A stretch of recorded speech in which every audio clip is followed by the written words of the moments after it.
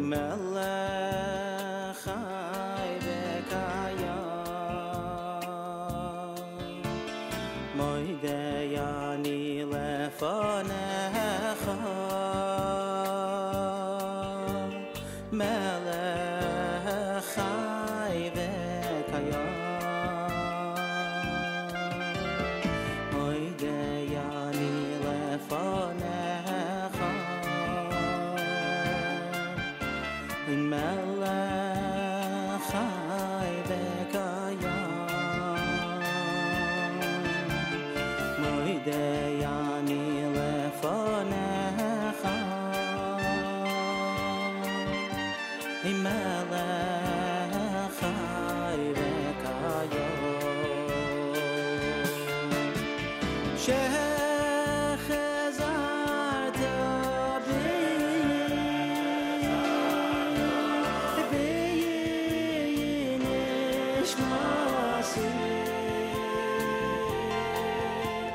Nishmasi b'chama Rabbo emunasecha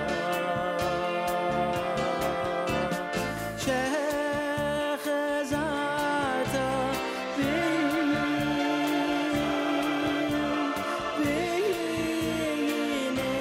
nishmasi Nishmasi b'chama Rabbo emunasecha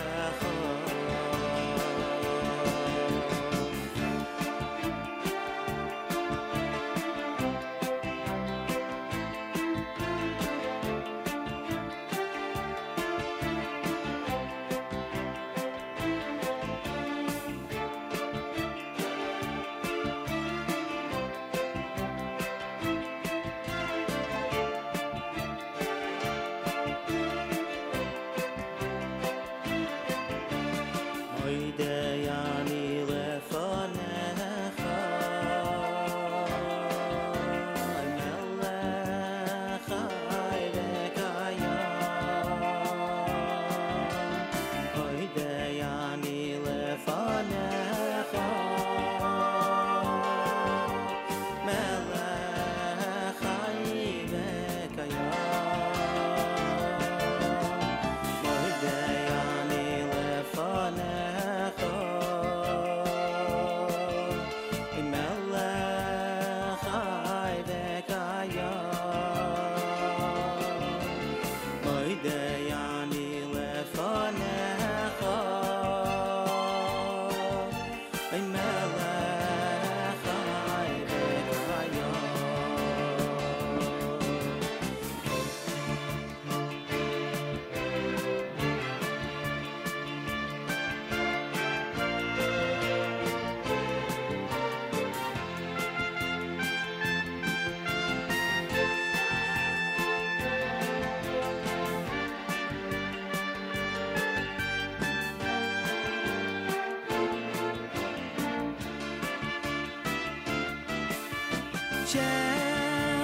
shechazart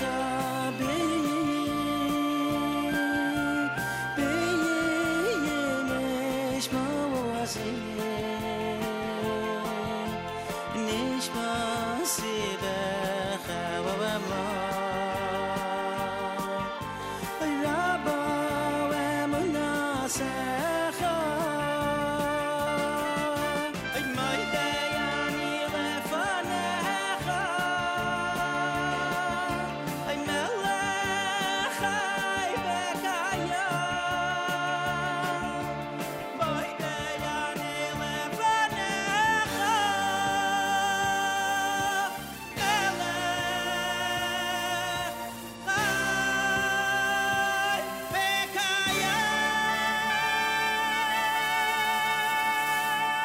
5 minutes after 6 a.m. Good morning, everybody. My name is Nachum Siegel. Welcome to a Friday, Erev Shabbos Chanukah. Chanukah Sameach. Happy Chanukah. A Freilichen Chanukah. Chag Urim Sameach. This is your Jewish Moments in the Morning radio program.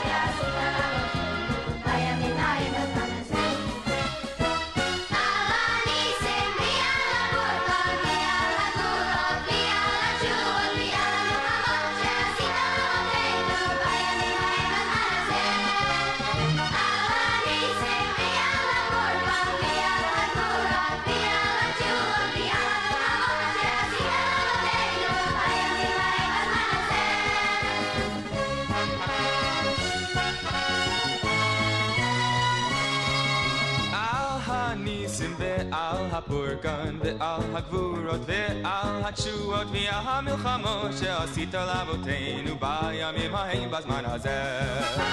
על הניסים ועל הפורגן ועל הגבורות ועל התשועות ועל המלחמות שעשית לאבותינו בימים ההם בזמן הזה. על הניסים ועל הפורגן ועל הגבורות ועל התשועות ועל המלחמות שעשית לאבותינו בימים ההם בזמן הזה.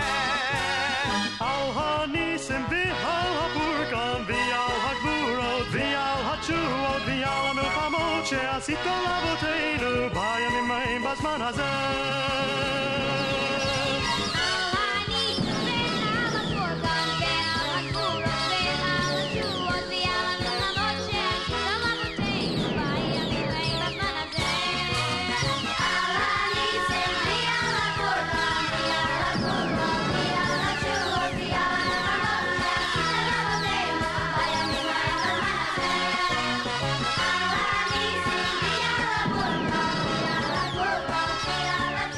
Yeah.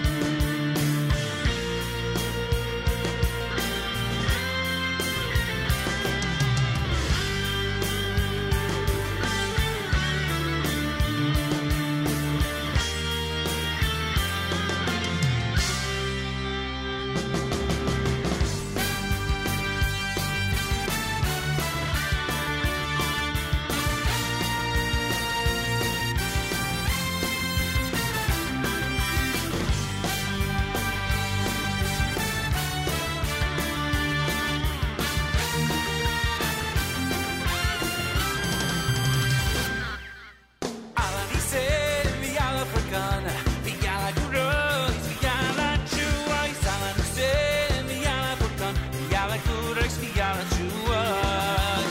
Alani says, Viala Furkan, Viala Gurais, Viala Chuas. Alani says, Viala Furkan, Viala Gurais, Viala Chuas.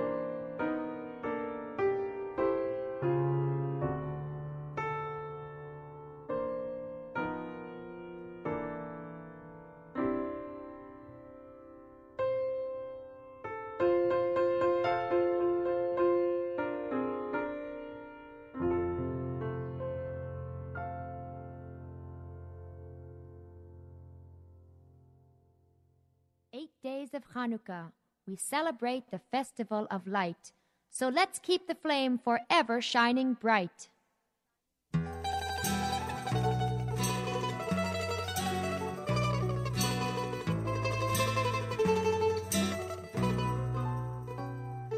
Once there was a time we had a temple where every Jew would go 3 times a year. There we worship God in our tradition, till suddenly a tyrant did appear. Then at Modin Mattathias told us, whoever is for God, come join our band. Led by Judah and his faithful brothers, we drove the tyrant from our holy land. 8 days of Hanukkah, 8 days of Hanukkah, we celebrate the festival of light. Those days in history still live for you and me. Let's keep the flame forever shining bright. 8 days of Hanukkah, 8 days of Hanukkah, we celebrate the festival of light.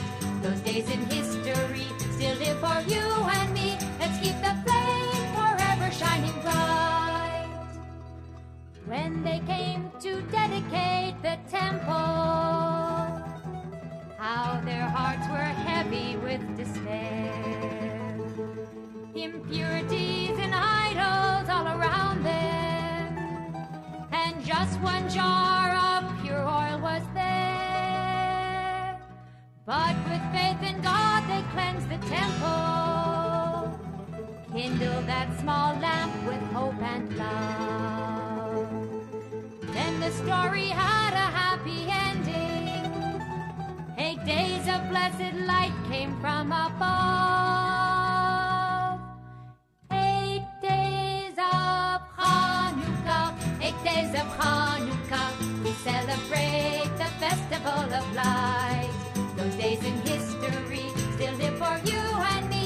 Let's keep the flame forever shining bright. 8 days of Hanukkah, 8 days of Hanukkah, we celebrate the festival of light. Those days in history still live for you and me. Let's keep the flame forever shining bright.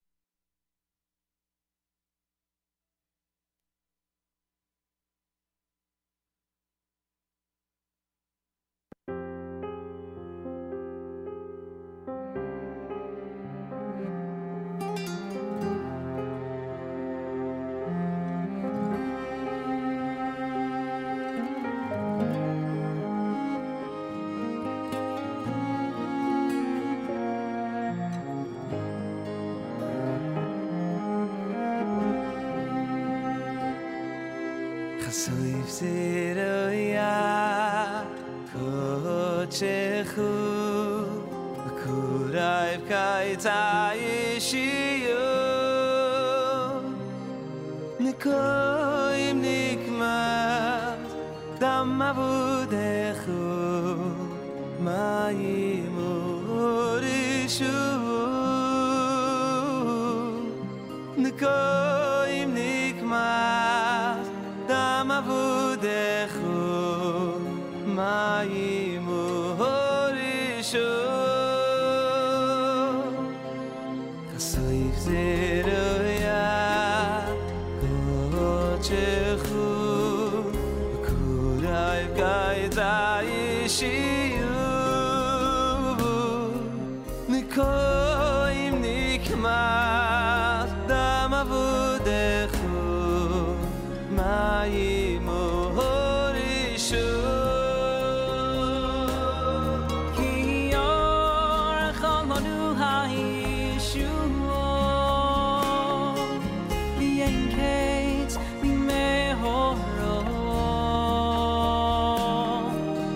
Chayad moin mitzel tzalmo Okim elo no yeshivo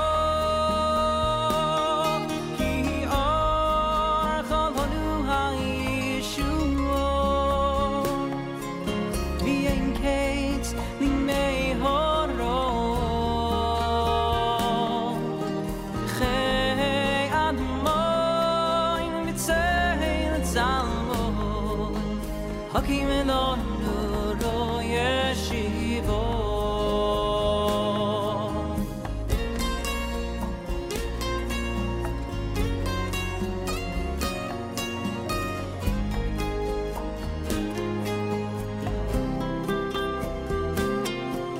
Asoif seroya kodshecho v'korev keitzayishuo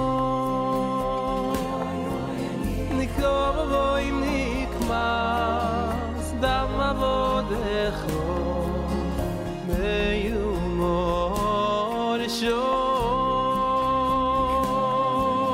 nikovoim nikmas dam avodecho meyumor shoy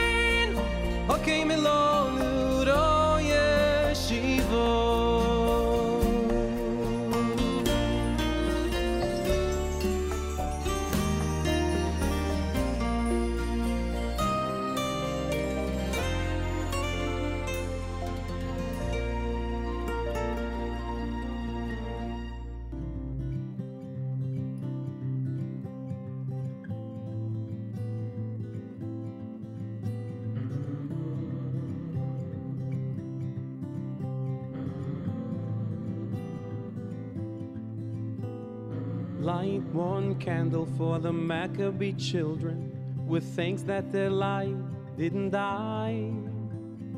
Light one candle for the pain they endured when the right to exist was denied. Light one candle for the terrible sacrifice justice and freedom demand.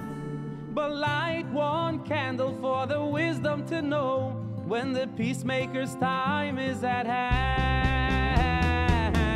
Don't let the light go out, it's lasted for so many years. Don't let the light go out, let it shine through our love and our tears.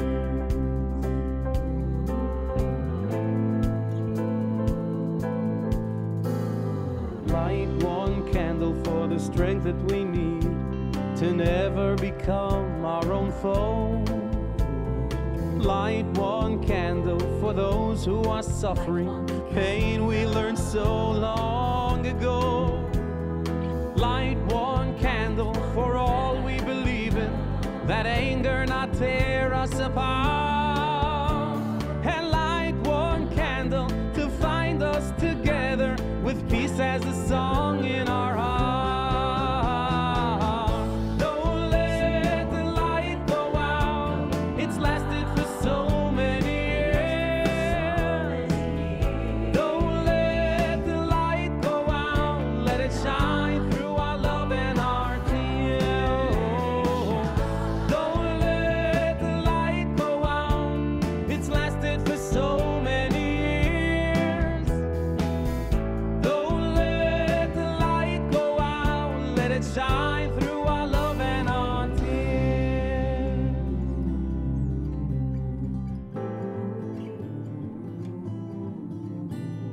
What is the memory that's valued so highly that we keep it alive in that flame? What's the commitment to those who have died that we cry out they've not died in vain? We have come this far, always believing that goodness would somehow prevail. This is the burden, and this is the promise, and this is why we will not fail. Don't let the light go out, it's lasted for so many years. Don't let the light go out, let it shine through our love and our tears. Don't let the light go out, it's lasted for so many years. Don't let the light go out, let it shine through our love and our tears. Don't let the light go out, it's lasted for so many years. Don't let the light go out, let it shine through our love and our tears.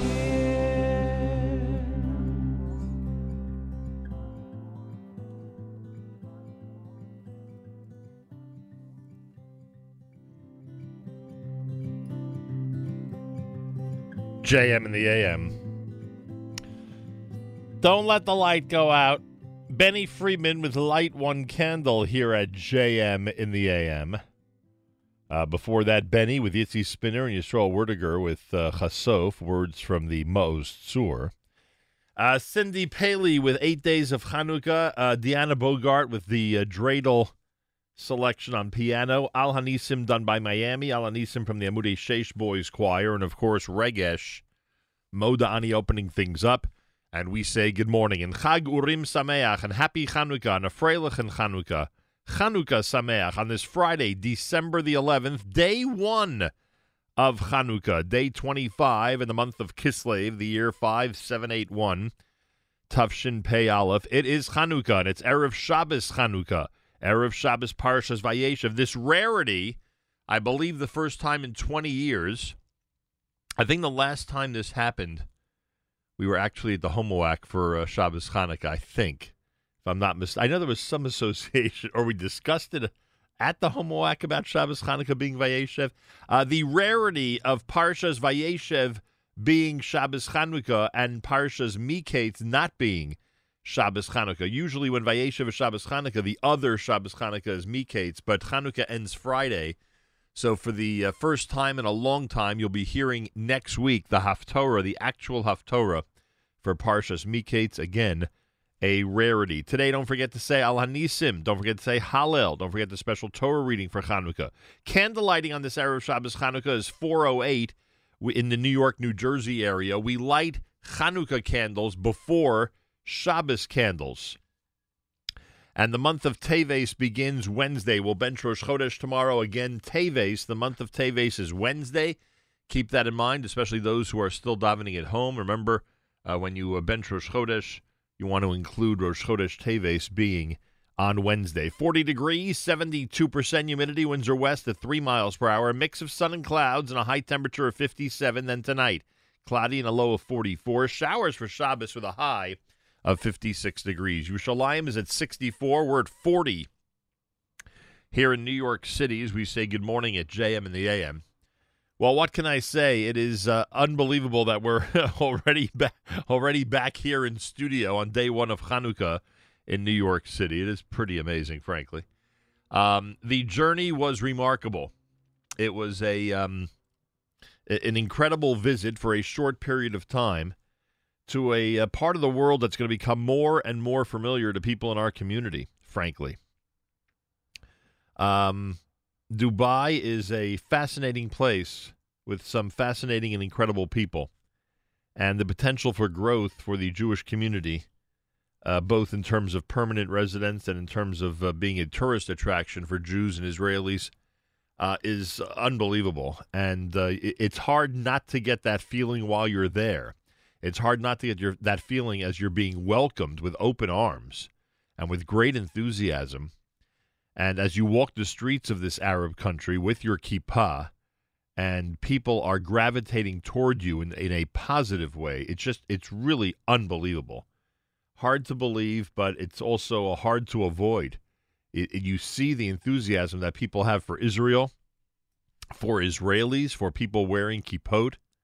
And we got to meet, and those of you who followed us closely over the last 3 days, you saw it. We got to meet not only members of the Jewish community, but members of the Arab community who are business people and want to see continued growth of an amazing city.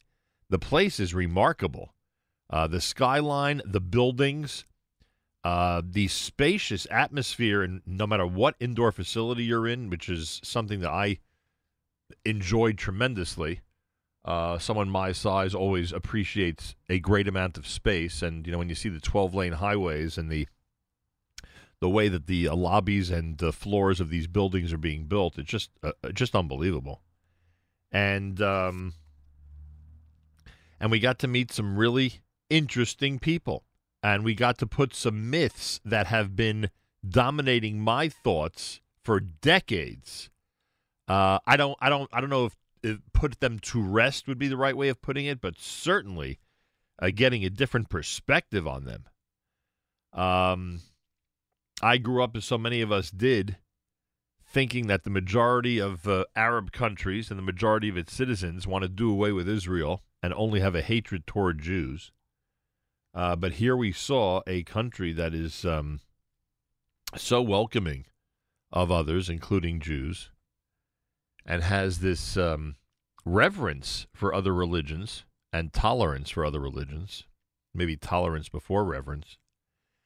And when you're in the Chabad Center there and you see the photos of the royal family hanging as you walk in, and you see the UAE flags flying in so many places, and you hear the appreciation that the leaders of the Jewish community have toward the government, it is astounding. I mean, it is rare that you hear people speak that way about their host country, especially in this era. I know there have been eras in the past where there's been this type of appreciation between the Jewish community and the leadership of foreign countries, especially in that part of the world, Persian Gulf, Africa, etc. But really remarkable, and frankly, it was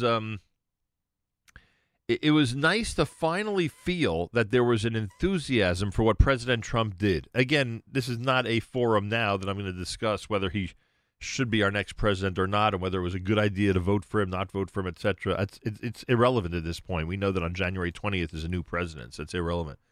But the relevant part is that people from across the board were coming on the air and saying, without him, this never would have happened. There never could have been a combination of UAE, Israel, and Israel-Bahrain agreements without President Trump.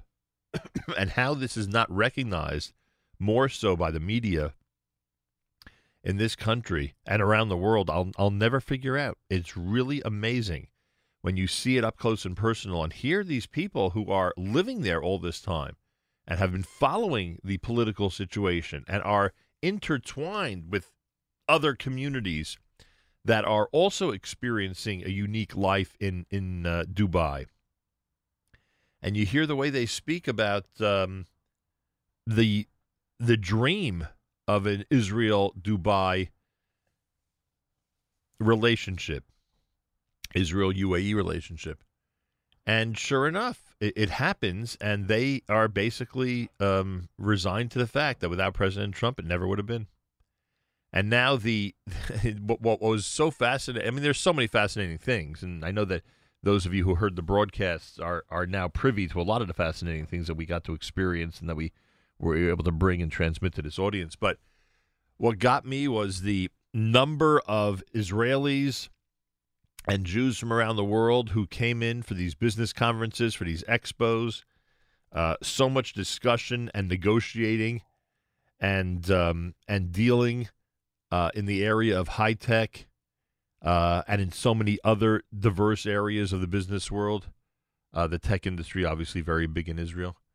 And it was just fascinating to experience all this, to hear all the Hebrew in the lobby of the hotel, to speak to business people in Dubai who were meeting with people who had come in from Israel, to see somebody in Dubai who had come in for one day for a series of meetings and then left because they understood the importance of face-to-face encounter. And just remarkable. I don't know if you heard the young man from Gibraltar who's opening up food establishments and looking for distribution avenues in the UAE. He was on the show on Wednesday. Just the volume, the bulk and the volume of different deals and arrangements that are being made and are being considered and are being spoken about at the moment is simply remarkable. And then the tolerance for religious life. I mean, we talk about different parts of the world. Can Jews feel comfortable in an Arab country and worship the way they wish? And the answer is yes. And obviously, on this program for 3.5 decades, all I've ever done is talked about how the future of the Jewish people is in the state of Israel. And believe you me, that is still my mantra. But in this case, it was interesting to see the potential for people who live in Israel doing business in the UAE. And frankly, for those who are not ready yet to go to Israel or don't feel they have the economic opportunity there, this country, the UAE, has such an ability to be a country of opportunity, a land of opportunity for so many. Jake Novak last night put it to me on the phone, comparing it to the old Hong Kong, what Hong Kong was. And we know a lot of people in our community and from many other backgrounds, utilized Hong Kong to their advantage to really build their business. And now he thinks that's the same thing that's going to be happening in the UAE. And compare all of this to the countries around the world and some of the states in our union here in the USA that don't get it, that it's a good idea not to have income taxes, that don't get that they need to give incentives for businesses to flourish and for the community to grow. They don't get it. I think they said, what did they say to me? Someone said to me there that there's one tax. It's a VAT. They have a sales tax, and it's 5%. That's it. That is the only tax in the UAE, which is unbelievable. And you see the way the people live. I mean, it seems like everybody's on a good salary with a lot of government money backing up their efforts in terms of buying homes and cars, etc. The whole thing was a remarkable experience, and there's a lot to talk about, plenty more, but just the whole thing was just unbelievable in terms of what the country looks like, what it has to offer, and where it's going. And the tourist spots that we got a chance to see were really fun and nice, and I'm sure will attract a lot of people. It's a very futuristic-looking city, and that's all they talk about is what the future brings and what it's going to be like 50 years from now. Really remarkable. A lot of people to thank. We've been thanking them all week, and I know that you've been hearing the thank yous. My immediate staff that was there, Miriam L. Wallach and Yoni Pollack, brilliant job. Rami Finkelstein behind the scenes doing everything from Israel while we were there in Dubai. I want to thank our chairman, Ralph Rosenbaum, and all of the great sponsors, and we'll go through the list later on. A lot of amazing sponsors that made this opportunity possible. Without them, this would not have been a doable trip. Impossible. But they got the importance of bringing this story to our listeners and really connecting with one of the most important stories of modern Jewish history, the Abraham Accords. And I thank them. I thank all of our sponsors who really, really understood the message and understood the mission that we were on over these couple of days. And it was just a wonderful experience and something I will not quickly forget. Met some people that never thought in a million years I would be sitting and speaking to on JM in the AM. Never in a million. And if you saw some of the pictures, you know exactly what I'm talking about. Special thank you to Mayor Kruder. Kruder.com. He's a brilliant photographer, and he's probably shocked that I'm saying that publicly because we have we sometimes have fun with that. Because sometimes photographers, you know, when you're the subject of the majority of what they're doing, sometimes, you know, there's a little bit of tension and friction, so we make fun of that. But the reality is that he's been with us now for 5 of these travel adventures, and his material is simply remarkable. So a big thank you to Mayor Kruder, Kruder.com, Kruter. He does a lot of things. A brilliant artist. He's a great event photographer, weddings, bar mitzvahs, etc. But this, in my opinion, this is his specialty. You plan something, you plan a journey somewhere, and you want someone along to just document it and do an amazing job with a keen eye for photography. That's who you want. You want Mayor Kruder. So I thank him very, very much. And he did get a lot of great shots of a lot of great programs that we did over in Dubai. Plenty happening on a Friday, Erev Shabbos Chanukah. Malcolm Hoenlein, an hour from now, Executive Vice Chairman of the Conference of Presidents of Major American Jewish Organizations. Harry Rothenberg, 20 minutes from now on Parshas Vayeshev, or the holiday of Chanukah, whatever Harry wants to speak about. Rabbi Yudin Day, 8:15 on the holiday of Chanukah as well in Parshas Vayeshev. We'll check in with Rabbi David Pardo at the OU. Later in the show in the 8 o'clock hour. They have a lot going on for Chanukah, etc., etc., etc. Lots happening on a Friday, Erev Shabbos. Happy Chanukah. It's JM in the AM.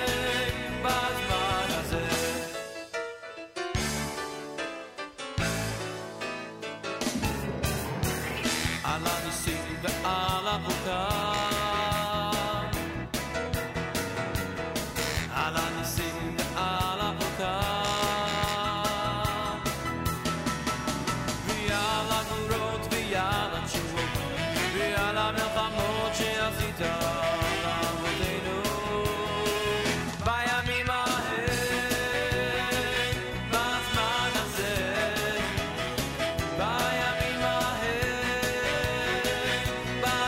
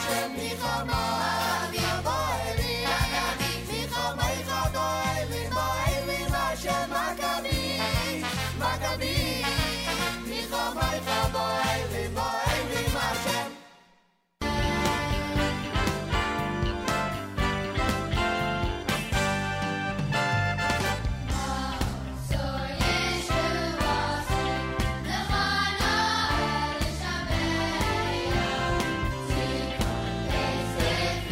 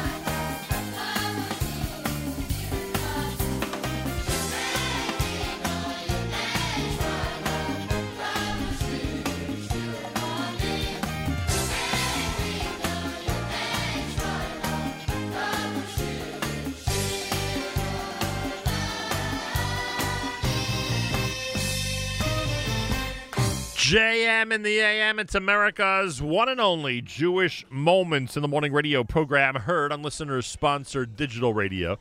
Around the world, the web at NachumSegal.com and the Nachum Segal Network, and of course on the beloved NSN app. Back in New York City on this Friday morning, Erev Shabbos Chanukah. Silva Zemmer Boys Choir with Yevanim, Ma'oz Tzur, and Maccabi. You heard Ethan Leifer's Al Anisim. It's Erev Shabbos Parshas Vayeshev. We'll bench Rosh Chodesh tomorrow. Rosh Chodesh Teves is Wednesday. Wednesday's Rosh Chodesh. Candle lighting today at 4:08 in New York. 4:08 candle lighting time. Don't forget Al Anisim. Don't forget full Hallel. Don't forget special Torah reading for Chanukah. It's all part of what's happening all through the Chanukah week. Keep it all in mind on this very first day of Chanukah 5781. We're back from our journey to Dubai. Thank you to everybody for the amazing compliments and the incredible feedback that we've gotten. It is much appreciated. Galei Tzahal, Israel Army Radio, 2 p.m. newscast next at JM. גלי צהל השעה 2, שלום רב וחנוכה שמח, כאן עמלי חביב פרגון עם מה שקורה עכשיו. תאונת דרכים קשה בכביש 1, 2 ילדים במצב אנוש ו2 נוספים נפצעו קשה בהתנגשות כלי רכב פרטי במסעית סמוך לשער הגיא. צוותי הצלה שהוזנקו למקום מבצעים כעת פעולות החייאה בילדים. כתבנו יובל סגב מוסר כי נסיבות התאונה נחקרות עתה. כתבתנו יעל חיימסון מוסרת כי בעקבות התאונה אזור מחלף שער הגיא בכביש 1 לכיוון מערב נחסם לתנועה. תגובות בעולם הערבי לחידוש היחסים בין ישראל למרוקו. סולטן אומן הייתם בן טארק אל סעיד ברח על ההסכם ואמר כי ארצו מצפה שהמהלך יגביר את מאמצי השלום במזרח התיכון. כתבתנו המדינית מוריה אסרף וולברג מדווחת על מגעים מתקדמים לנרמול היחסים עם אומן, וזו עשויה להגיע בקרוב להסכם עם ישראל.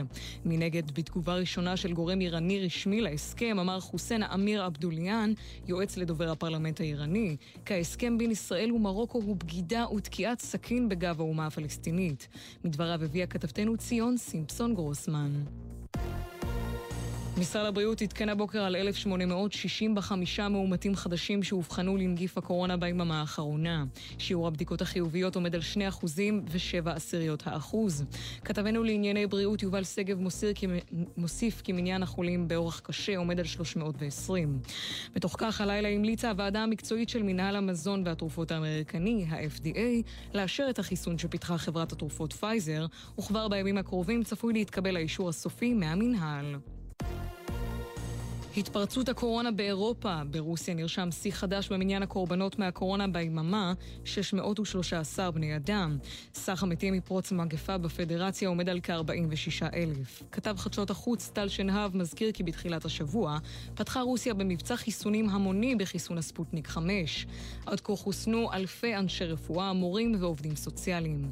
ובגרמניה בצל הזינוק בתחלואה ובמניין הקורבנות מהנגיף, הקנצלרית אנגלה מרקל שוקלת להטיל סגר כללי נוסף לפני חג המולד. ביום ראשון תיוועד עם ראשי המחוזות בגרמניה בפגישה שתכריע את עתיד ההגבלות בכל מחוז. התקדמות במגעים לסיום השביתה במכללות הציבוריות שנמשכת זה חודשיים. נציגי המרצים הגיעו לפני זמן קצר להסכמות על נקודות המחלוקת העיקריות עם נציגי משרד האוצר וראשי המכללות. ההסכם יובא במוצאי שבת לאישורם של הממונה על השכר באוצר ולאישורן של אספות העובדים ב-11 המכללות השובתות. ידיעה שהעביר כתבנו לענייני חינוך דורון קדוש. חבר השופטים הבינלאומי לחקר רצח רפיק אל-חרירי גזר 5 עונשי מאסר עולם נגד סלים ג'מיל עייש, חבר בארגון חיזבאללה שהורשע ברצח ראש ממשלת לבנון לשעבר בשנת 2005. בית המשפט של האו"ם הרשיע את עייש כבר באוגוסט ברצח ובביצוע מעשה טרור, ואילו 3 פעילים אחרים זוכו בשל חוסר בראיות בתום חקירה בת 11 שנה. כזכור, הפעיל פוצץ את מכונית ראש ממשלת לבנון לשעבר, כשבאירוע נהרגו 21 אנשים נוספים. מזג האוויר בהיר עד מעונן חלקית, מחר תחול עלייה קלה בטמפרטורות ויתכנו גשמים מקומיים. ואלה זמני כניסת השבת, חנוכה, פרשת וישב, הפטרת רוני ושמחי, שבת מברכים לחודש טבת. בירושלים ב4 דקות לפני 4, בתל אביב תיכנס השבת ב4:17, בחיפה ב4:04 דקות, ובבאר שבע תיכנס השבת ב4:19. ואלה זמני צאת השבת מחר, בירושלים ב5:16 דקות, בתל אביב ב5:17, בחיפה ב5:15 ובבאר שבע תצא השבת ב5:18 דקות. גלי צהל מאחלת לכל מאזיניה חג אורים שמח. אלה החדשות שעורך אלעזר בן לולו.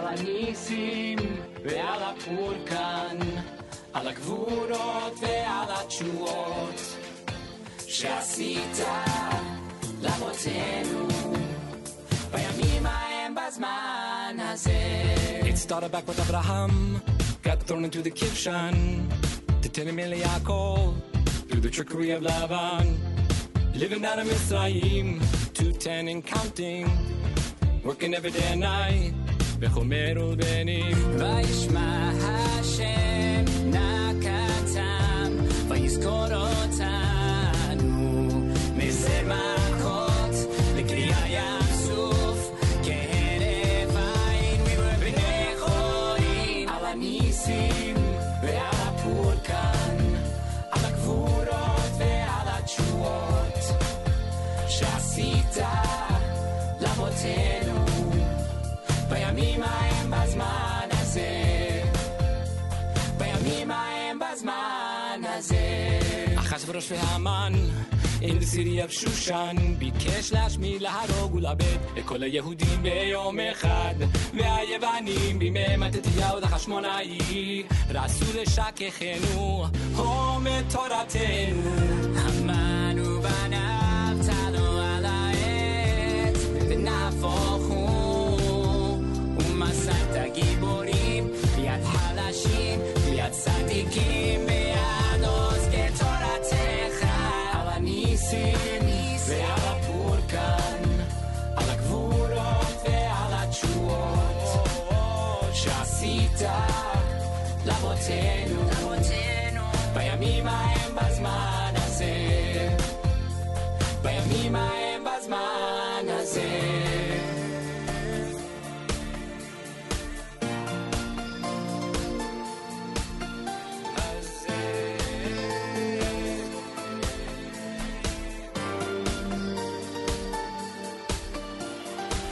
From 1948 to the Six-Day War, Again on Yom Kippur and so many more. and when our backs are against the wall, you raise us up. I remember when the scuds rained down, And when you shielded us from mortar clouds, when it seems like it's all against our odds, you raise us up. על הניסים ועל הפורקן, על הגבורות ועל התשועות שעשית לאבותינו בימים ההם בזמן הזה. על הניסים ועל הפורקן, על הגבורות ועל התשועות שעשית לאבותינו בימים ההם בזמן הזה, בימים ההם בזמן הזה. JM in the AM, Friday morning on this Erev Shabbos Chanukah. Harry Rothenberg has words about the holiday that we're now celebrating, of which we're now celebrating day one. Ooh, nice recovery. Harry Rothenberg, Parshas Vayeshev, Chanukah 5781 at JM in the AM. When the Torah is read publicly, the person reading it chants it with a very specific melody. One of the sages in the Talmud tells us that God himself taught that melody to Moses, to Moshe, when he gave Moshe the Torah up on the mountain.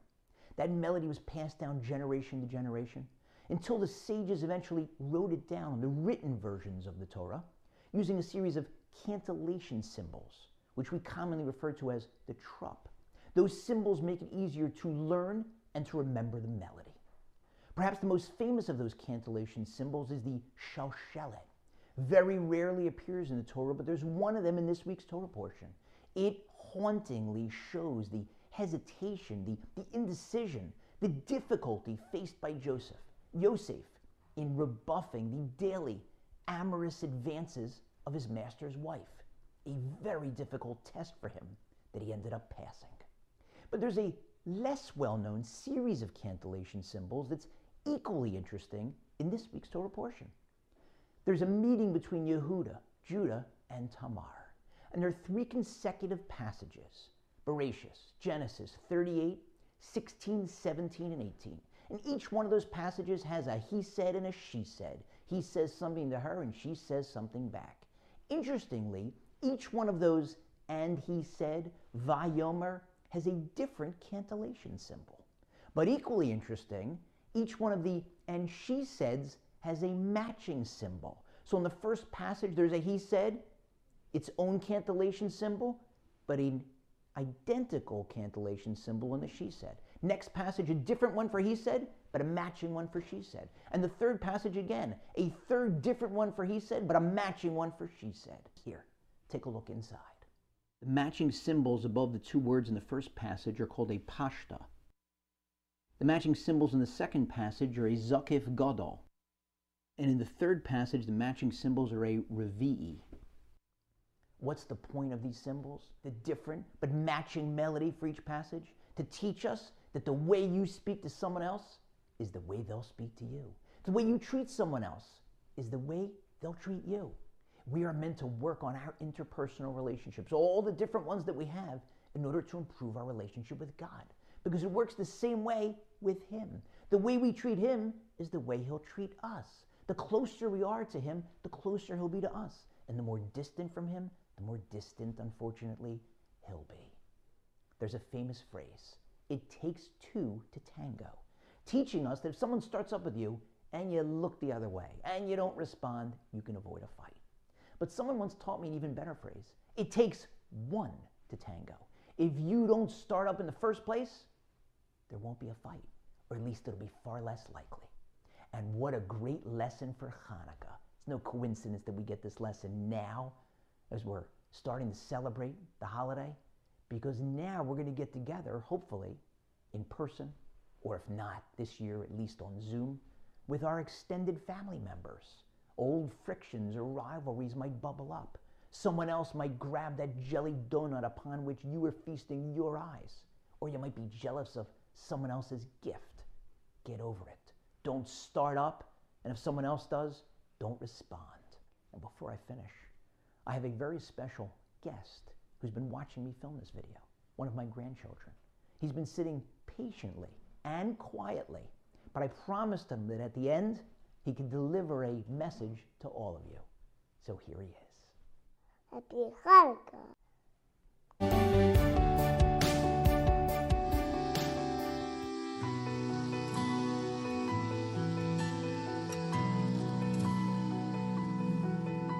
It's dark outside, but it's light in here. Hanukkah, Hanukkah is here. It's dark outside, but it's light in here. Hanukkah, Hanukkah is here.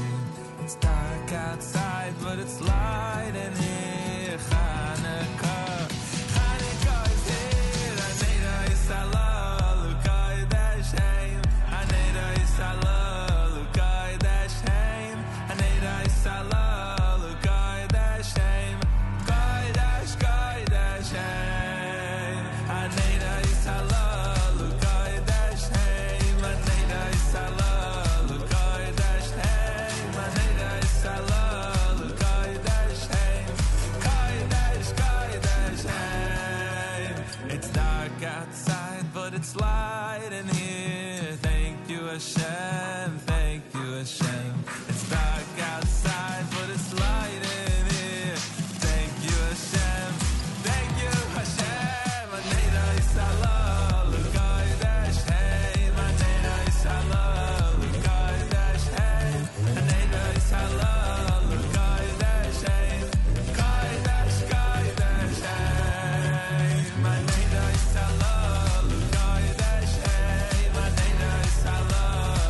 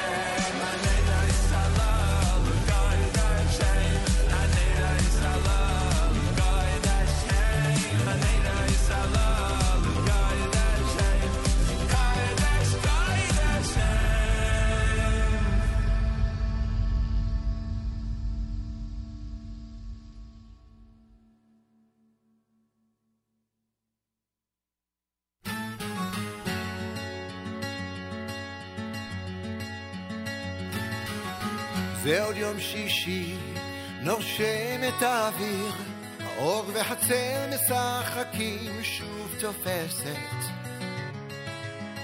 השולחן ערוך, תמונות ילדות על הקיר, שיירות לבנות חוזרות מבית כנסת. והריח הזה ששורט לי את הלב, מתגנב, מתגנב, הוא פותח דלתות אל אושר קטן, אל אותו שיר ישן שעובר אצלנו במשך דורות. מתנות קטנות, מישהו שלח לי מתנות קטנות, רסיסים של כוונה, עיגולים של אמונה. מתנות קטנות, מישהו שלח לי מתנות קטנות, כמו כוח לקבל את מה שאין, את מה שיש, מה עוד אפשר כבר לבקש.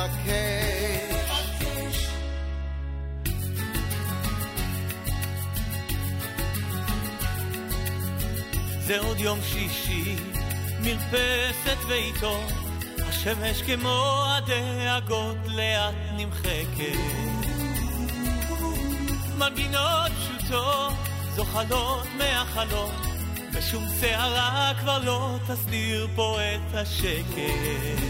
מתנות קטנות, מישהו שלח לי מתנות קטנות, רסיסים של כוונה, עיגולים של אמונה.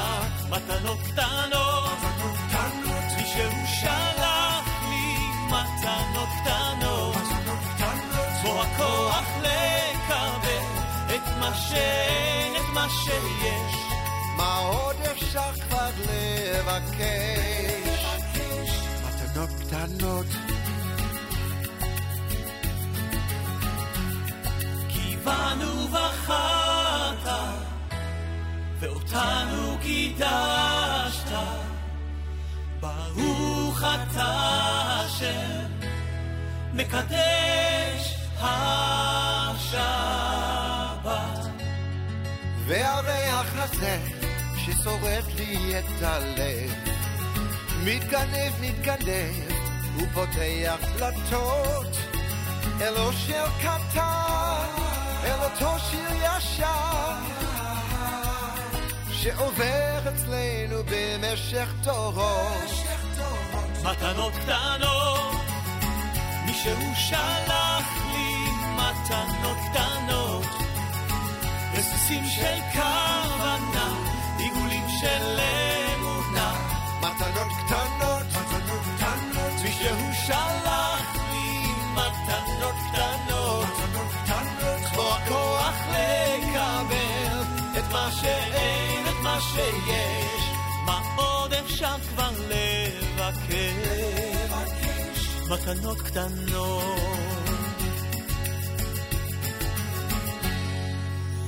JM in the AM Friday morning, Erev Shabbos Chanukah here at JM in the AM. Whoa, we'll get to that song in a minute. Don't worry. Matanot Ktanot, brand new cover done by Jonathan Rimberg and Chaim David Burson. Hanukkah is here, brand new from Zusha. Al Hanisim, brand new from RJ2. 20 minutes after 7 o'clock. Good morning, everybody. Back in our New York City studios after the amazing journey to Dubai. Malcolm Homeline coming up. Don't forget to go to partnersintorah.org, partnersintorah.org. Arrange to become a mentor for someone who wants to learn more about our heritage. It is easier than you think. One can study Torah one-on-one with a mentor or partner chosen specifically for you. Call 1-800-STUDY-42, 1-800-STUDY, the number 4, and the number 2, or log on to partnersintorah.org. Again, that's partnersintorah.org for information. This portion of NSN programming brought to you by our friends at A&H. Abels and Hyman makes traditional kosher delicacies, pastrami, corned beef, salami, and more. Old world classics, beef fry, kishka, and more. And modern, better-for-you kosher products, including no nitrate added, reduced fat, and reduced sodium hot dogs, plus many other unique items. Visit the website at kosherdogs.net, kosherdogs.net, and try A&H today. You'll be glad you did. I want to thank everybody who had a role in our amazing journey. A lot of amazing sponsors, including our friends at Aaron's Casino Farms. Check out their amazing specials, and I can guarantee you a pleasant shopping experience. Aaron's Casino Farms, CasinoFarms.com. They're in Queens, New York. Aaron's West Orange, AaronsWestOrange.com. They are in New Jersey. And also, again, great shopping experience, wonderful specials, and so many items that will enhance your Hanukkah celebration, from food to decorations to table items, etc. All you got to do is walk in and check it out. So go to Aaron's Casino Farms in Queens. Go to Aaron's West Orange in West Orange, New Jersey. Take advantage and enhance your Hanukkah celebration. Excuse me. Excuse me. You'll be glad you did. A big thank you to Dr. Joe Rosazada and Simon Jacob, the Jewish Unity Initiative. Thanks to our chairman, Ralph Rosenbaum, and to Morty Getz and everyone at ShopEichlers.com, to Mayor Kruder, who I mentioned earlier, KosherTravelers.com with David Wallace and Company, Steinreich Communications, Ariella Steinreich, the UAE Israel Business Council, Cross River Bank, Gilles Gade, Phil Goldfeder. A big, big thank you to everybody from all of us here at JM in the AM. More coming up, including our weekly update. Keep it right here. This is brand new from the New York Boys Choir.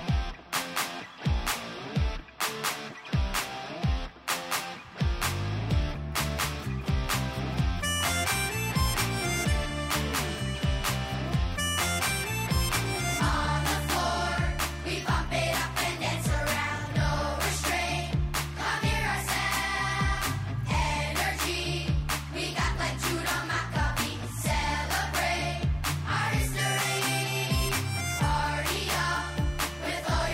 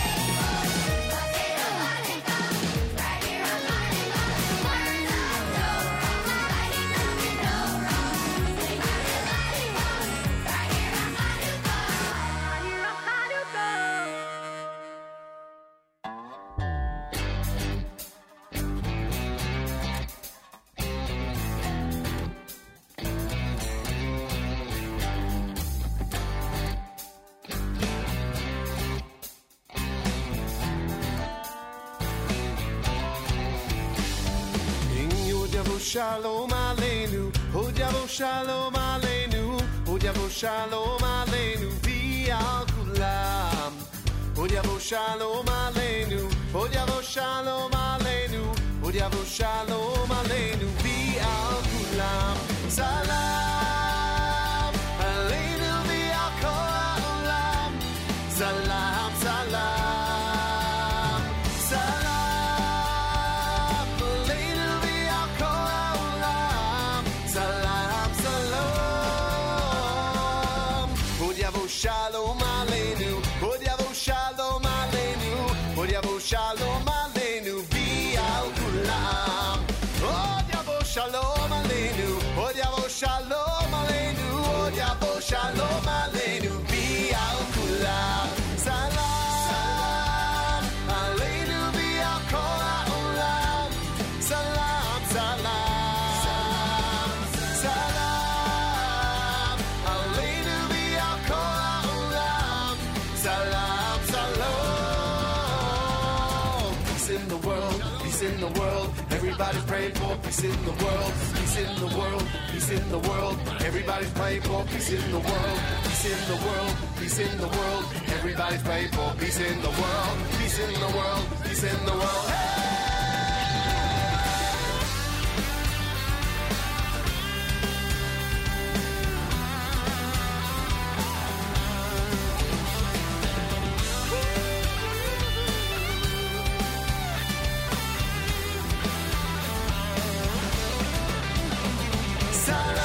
Salam aleinu v'al kol ha'olam. Salam, salam, salam aleinu v'al kol ha'olam. Salam, salam, salam aleinu v'al kol ha'olam. Salam, salam, salam aleinu v'al kol ha'olam. Salam, salam, salam. Od yavo shalom aleinu, od yavo shalom aleinu, od yavo shalom aleinu, v'al kulam. JM in the AM. Well, many of you at this point, wow, hoping to leave most of my voice in Dubai. Many of you at this point are familiar with that theme song, Salam, great cover done by Aryeh Kunstler in commemoration of our trip. And we had an opportunity to let that song dominate the music that we played from Dubai. Pretty amazing. Thank you, Aryeh Kunstler. Thank you very much, in fact. Thank you very, very much. New York Boys Choir before that with a brand new one entitled Spin That Dreidel. Well, the largest Judaica store online gives you an opportunity to take advantage of one of the best services one could want on Chanukah, and that is same-day delivery. Could you imagine? You wake up in the morning in a total panic. You don't have gifts for the people that you love and that you work with. You don't have gifts for them, and you know that candle lighting is sometime around, I don't know, 5:30 later that day. Well, guess what? ShopEichlers.com. Shop, S-H-O-P, ShopEichlers.com. ShopEichlers.com has same-day delivery to places like Borough Park, Flatbush, Williamsburg, Crown Heights, Staten Island, Queens, Five Towns, Far Rockaway, Muncie, Monroe, Teaneck, Lakewood, Toms River, Jackson, New Jersey. Can you imagine that?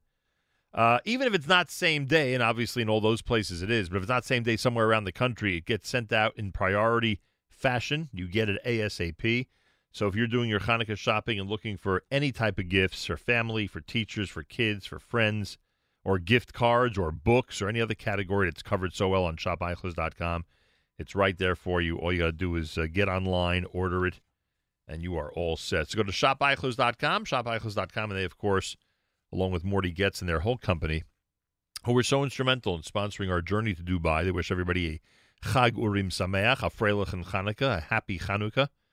And again, go to ShopEichlers.com throughout the week of Chanukah and all year round. Simple as that. Erev Shabbos Parshas Vayeshev here at JM in the AM. And there was one other group of people I wanted to make sure to thank.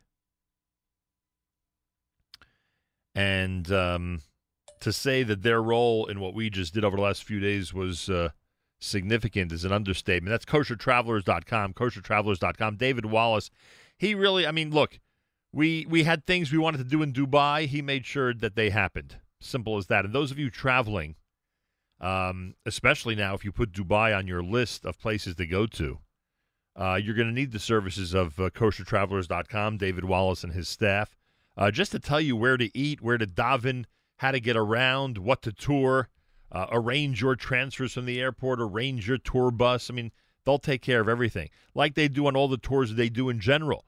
When they have their Pesach programs in Israel and other parts of the world, when they do their safaris in Africa, when they do their exotic tours and wonderful cruises, they take care of all the details. You have nothing to worry about. To check it out, go online, koshertravelers.com, koshertravelers.com. And if you wish, take advantage of their January trip. They're inviting people around the world, whether they're from the U.S. or Israel or anywhere, to come to Dubai and enjoy a whole week in Dubai, in the UAE, with koshertravelers.com, and they'll take care of everything, and you'll enjoy the luxury of Dubai. The place is really amazing, I must say. koshertravelers.com for all the information. Again, koshertravelers.com. Friday morning broadcast. It's JM in the AM as we continue with candlelighting in the New York area at 4:08. It is Shabbos Chanukah, believe it or not. It is hard to believe. Shabbos Chanukah. Sholi. ועל התשועות ועל המלחמות שעשית לאבותינו בימים ההם בזמן הזה בימים ההם בזמן הזה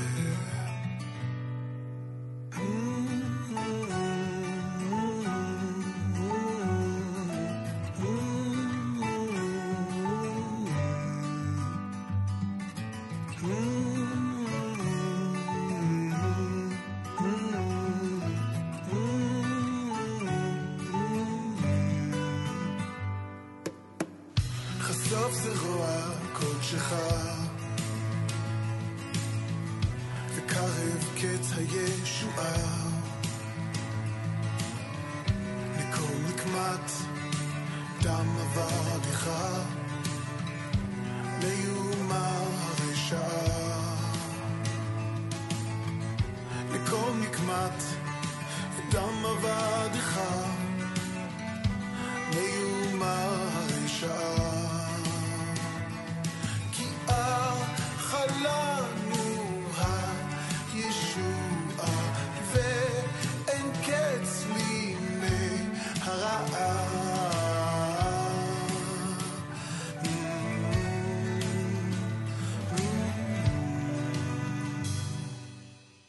דחי האדמון בצל צלמון הקם לנו רואים שבעה דחי אדמון בצל צלמון הקם לנו רואים שבעה הקם לנו רואים שבעה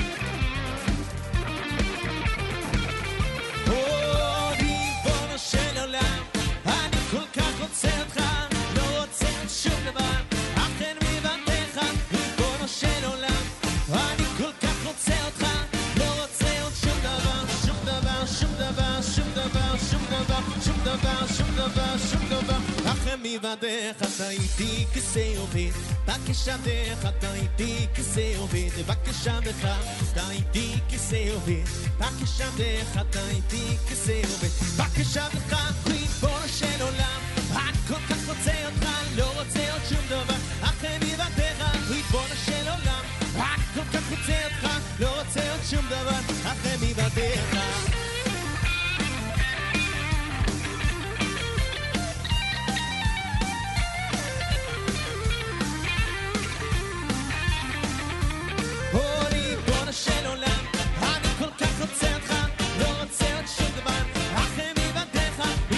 של עולם,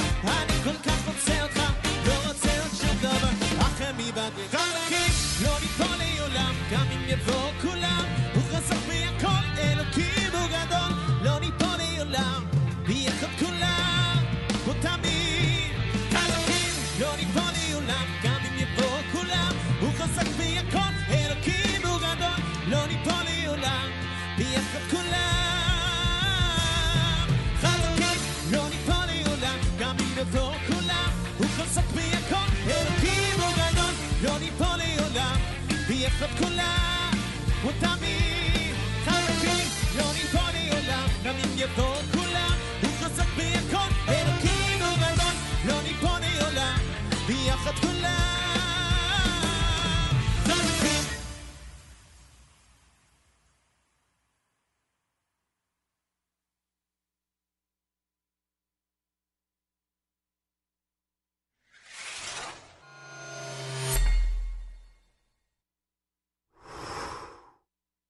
Those were the nights of Hanukkah. I remember long ago when our family got together. Little eyes aglow, multicolored candles burning as the joyous songs were sung. How I miss the menorah lights when we were all so young.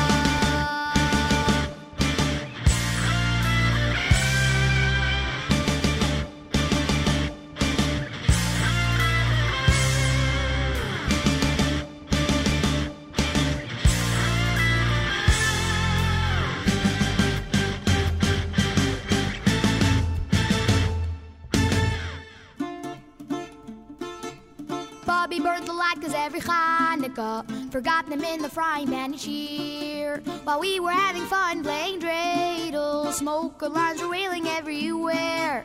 Firemen were breaking all the windows. Sadie closed his eyes, began to pray. Those latkes had no luck, our mouth bit down and stuck, but Bobby made us eat them anyway. Those were the nights of Hanukkah. I remember long ago when our family got together. Little eyes aglow, multicolored candles burning as the joyous songs were sung. How I miss the menorah lights when we were all so young. Uncle Jake bought donuts by the dozen. He warned us that imperfect couldn't bake, but Uncle Jaime ate while singing Ma. And that was Uncle Jaime's big mistake. Our parents stood there beaming as they called us and handed us the presents one by one.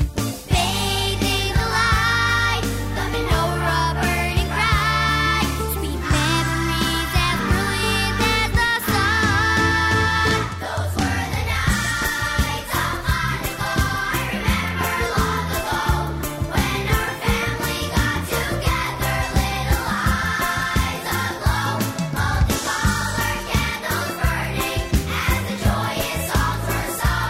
How I miss the menorah lights when we were all so young. Those were the nights. Malcolm just welcomed me back from vacation. I don't know. If he speaks to my staff, I think they'll vouch for the fact that we did do some work while we were there for the 2 days in Dubai. Friday morning, JM and the AM, Yeshiva Boys with Those Were the Nights. Yidden with the medley. Chasof had Sholi actually was the singer of Chasof, and Aryeh Kunstler with our theme song Salam.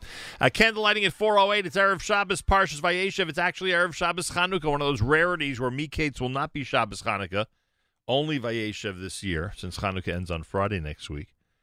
And we'll bench Rosh Chodesh tomorrow. Rosh Chodesh Teves will be on Wednesday, right in the middle of Chanukah, as it usually is. Wednesday is Rosh Chodesh Teves. Keep that in mind here at the JM and the AM. I want to thank our friends at JewishWorldReview.com. Check them out. If you go there to that website, you will find thousands of articles about Israel and the Jewish world that you'll find fascinating. That you could print out over print that before Shabbos, so that you have them for Shabbos. Check it out. Go to JewishWorldReview.com. Again, JewishWorldReview.com for all the details. Malcolm Hoenlein is Executive Vice Chairman of the Conference of Presidents of Major American Jewish Organizations. Joins us Fridays for the weekly update here at JM and the AM. Mr. Hoenlein, welcome back to JM and the AM. Good, and thank you, and welcome back to you. Thank you very much. Good to have you back in one piece. A rarity. Or two. Or no, it's one, thank God. I did check out the aquarium at the Dubai Mall, right up my alley, by the way. It was really beautiful. And it was all that I said it would be. Right? Oh, yes. You said it would be a beautiful city. You said it's a futuristic city. You said the skylines are multiple and beautiful, and all of that is true. I still can't get over it. I cannot get over what it looks like, and I can't get over the fact, and I mentioned this a couple of times during the trip, that, we talk about New York being the center of the world, or the capital of the world, that has all these distinctions.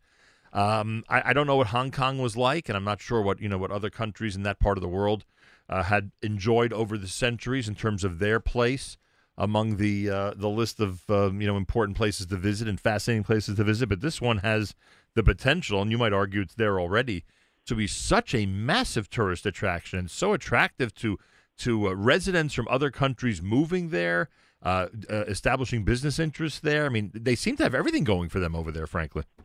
Yeah, the quality of life is good. It's the one country amongst the Arab countries who recently polled where the young people want to stay, and not the majority wanting to leave, as was expressed in all the other countries. Wow. And they are, they're forward-looking. Saudi Arabia's crown prince is also trying to do where they're looking to the day when they will not be able to rely on oil income. Their resources are depleting. The move towards alternative fuels will, of course, keep the price of oil low, and therefore they are looking to diversify, and they see Israel as a model for that Israel, with such limited resources until the recent discoveries, even more limited, in terms of the oil and gas, even more limited, and yet they became energy independent, water independent, things that are vital and critical to build an agricultural expertise that they have, and they see it as very attractive, and they see the shift that the one country that they hope they can rely on, if God forbid something happens with Iran, they don't trust the West today. They trust that Israel has no choice because it's permanent. What a change. What a geopolitical change. Just unbelievable. And every Israeli we spoke with, every Jew we spoke with, and every Arab we spoke with, and some of them, I believe, I conjecture, were Biden supporters. Every one of them gave credit to one man, and that was the President of the United States, Donald Trump.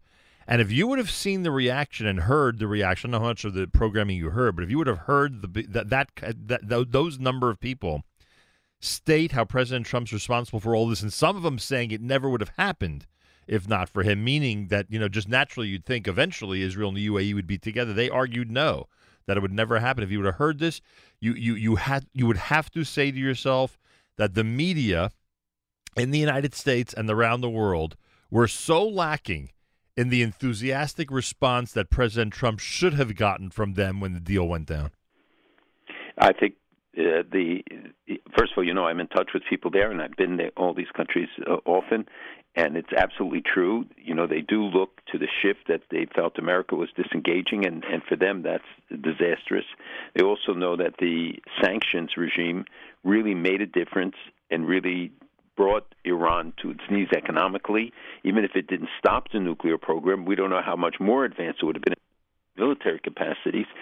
They are now in need of about $70 billion in terms of debts and immediate, I think, $20 billion he owes in needs for the Houthis, the Hezbollah, for their other terrorist entities and clients, as well as for their domestic needs, tens of billions of dollars immediately because the economy is in such ruins. So they look at all of this and they say, look, the United States took a stand, withdrew from the JCPOA, which people could debate, but you can't debate the impact that the sanctions have had, and hopefully they will not all be removed. We know that some will be, and whatever, there shouldn't be a rush back. I don't think that the Iranians are going to make it easy for them to reestablish the agreement of 2015 because they are demanding compensation, and they have their own internal calculus with the election coming up in May and the hardliners pressing the agenda very hard. So they have their own. But now we look at Morocco, and we see that it's spreading, regardless of some of the pressures and things that have been brought to bear. There are other countries that are in discussion, and Morocco doubles because I've talked often about the Mediterranean initiative that we initiated with Greece and Cyprus, Israel, et cetera, and now other countries having joined. Egypt is part of it, Bulgaria, Romania, Malta, others. Now, with Morocco having crossed the threshold of relations with Israel, could become part. So it would be an anchor in North Africa with Egypt, and Israel being the hub, and you have the Gulf, and all of the Mediterranean coming together, they could become islands of peace in the world and against the Islamists and the extremists in the region. Unbelievable. So the potential is so great. Unbelievable. People shouldn't expect miracles. It means that they still will vote sometimes. They will still say some things. There will be individuals who will say things. Yeah, we saw it. By the way, we saw picture. We saw the UAE's reaction to what happened with the scientist in Iran. I mean, that was typical. Right. They demanded restraint for everybody, etc. And they're going to make public statements that either appeal to both or sometimes won't be that friendly to Israel. Morocco's a story of the day. We'll get to it. I want to wrap up the story of yesterday for a minute if I can. And I turn to your expertise when it comes to economics and politics on this. First of all, the income tax in the UAE is zero. I mean, there is no income tax. There's barely a sales tax, frankly. I thought they pay you. It's barely a sales tax. And I say this because, I know that, it's like my late mother used to say, when you have money, it's amazing what you could do. Now, I understand. I understand there's a tremendous amount of money there, and they're making this really shift of awareness from oil to tourism and other industries and high tech, obviously, and I get all that, and they're doing it very well. But on the economic side, not that I need you to support Ronald Reagan here and all his theories, but there is something when you have a free market like that and the country encourages you to build business and they tax you so little. They expect, so little in return. And again, I know it's not realistic in some cases for other countries around the world, including ours, to act that way. But there is something to it economically, and it's such an attraction to people around the world to be in that type of economic atmosphere. That's the first thing. The second thing is the politically, and I hope you'll address this. You know what it's like. You know enough about history. When there's a lot of money available, it usually leads to governments being corrupt, keeping all the money for themselves and letting people live homeless in the streets. And I'm exaggerating, but you get my point. And here they're doing the exact opposite. They're trying their hardest to assist people in buying homes, buying cars, having decent salaries, even people with low-level jobs, keeping everybody employed, keeping the streets clean. It's exactly the opposite attitude of the way most dictatorial regimes have acted, for centuries. And I was wondering if you could comment on that. Well, that's a real agenda. So first of all, the UAE is a unique circumstance. Although you can look at Singapore, you look at some of the successful places where you have a more democratic, less democratic, but this approach where business is encouraged, facilitated, you cut the red tape, you offer them as hubs, what Hong Kong was, other places, and UAE certainly sees itself in that way. Israel does to a degree, but it doesn't implement it, unfortunately, in the same way. Where bureaucracy and red tape are unfortunately abundant. So, first of all, the UAE, only about 10% of the people are Emiratis. 90% are from other countries and workers and stuff. Not everybody votes. Not everybody has a say. They all benefit from the system as it is structured, but there is still exploitation, and that is alleged from time to time. But it is truly remarkable, and more these people are getting the benefits. They live good lives. That's why they come from everywhere to work there, Pakistan, all over India, other places. But it creates a stratified society, and you have to think that there's always the potential that they can turn on the government when it's the preponderant part of the population. So the government has to be alert all the time to Iranian efforts to undermine them and others to exploit them. I think that they have an enlightened approach, education, other things. The universities there are just remarkable, and I'm sure you saw some of the buildings, some of the amazing facilities, and bringing academics and linking up with American universities. There are different sides to the picture. There are always allegations of corruption whenever you have an absolute society, and anybody. And when you have royal families, like extended ones in Saudi Arabia and others, who will then jump to any opportunity to criticize out of jealousy, out of other motivations that they have. But these countries are trying to move in the right direction. They're looking to modernize their societies. They institute reforms.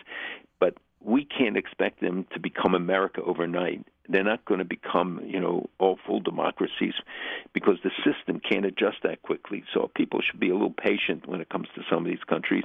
We should press the human rights agenda. We should press freedom and at the same time help build them up and help them move in that direction. Remember when Sisi, when the United States backed Morsi against, the head of the Muslim Brotherhood, just think of where we would be today had that succeeded. So we should be helping the people move the governments in the right direction, be supportive, have a presence there, a clear presence, and send clear messages to the enemies of the United States and of these countries like Iran and Turkey today. Such an important point. And by the way, I mentioned to you off the air that the reaction to Jews and Israelis being there was extremely positive. I hope that lasts. I mean, it was extremely positive, and people very excited to meet Jews and to meet people from Israel because there were so many there for that conference on high tech, which was dominating the scene in Dubai.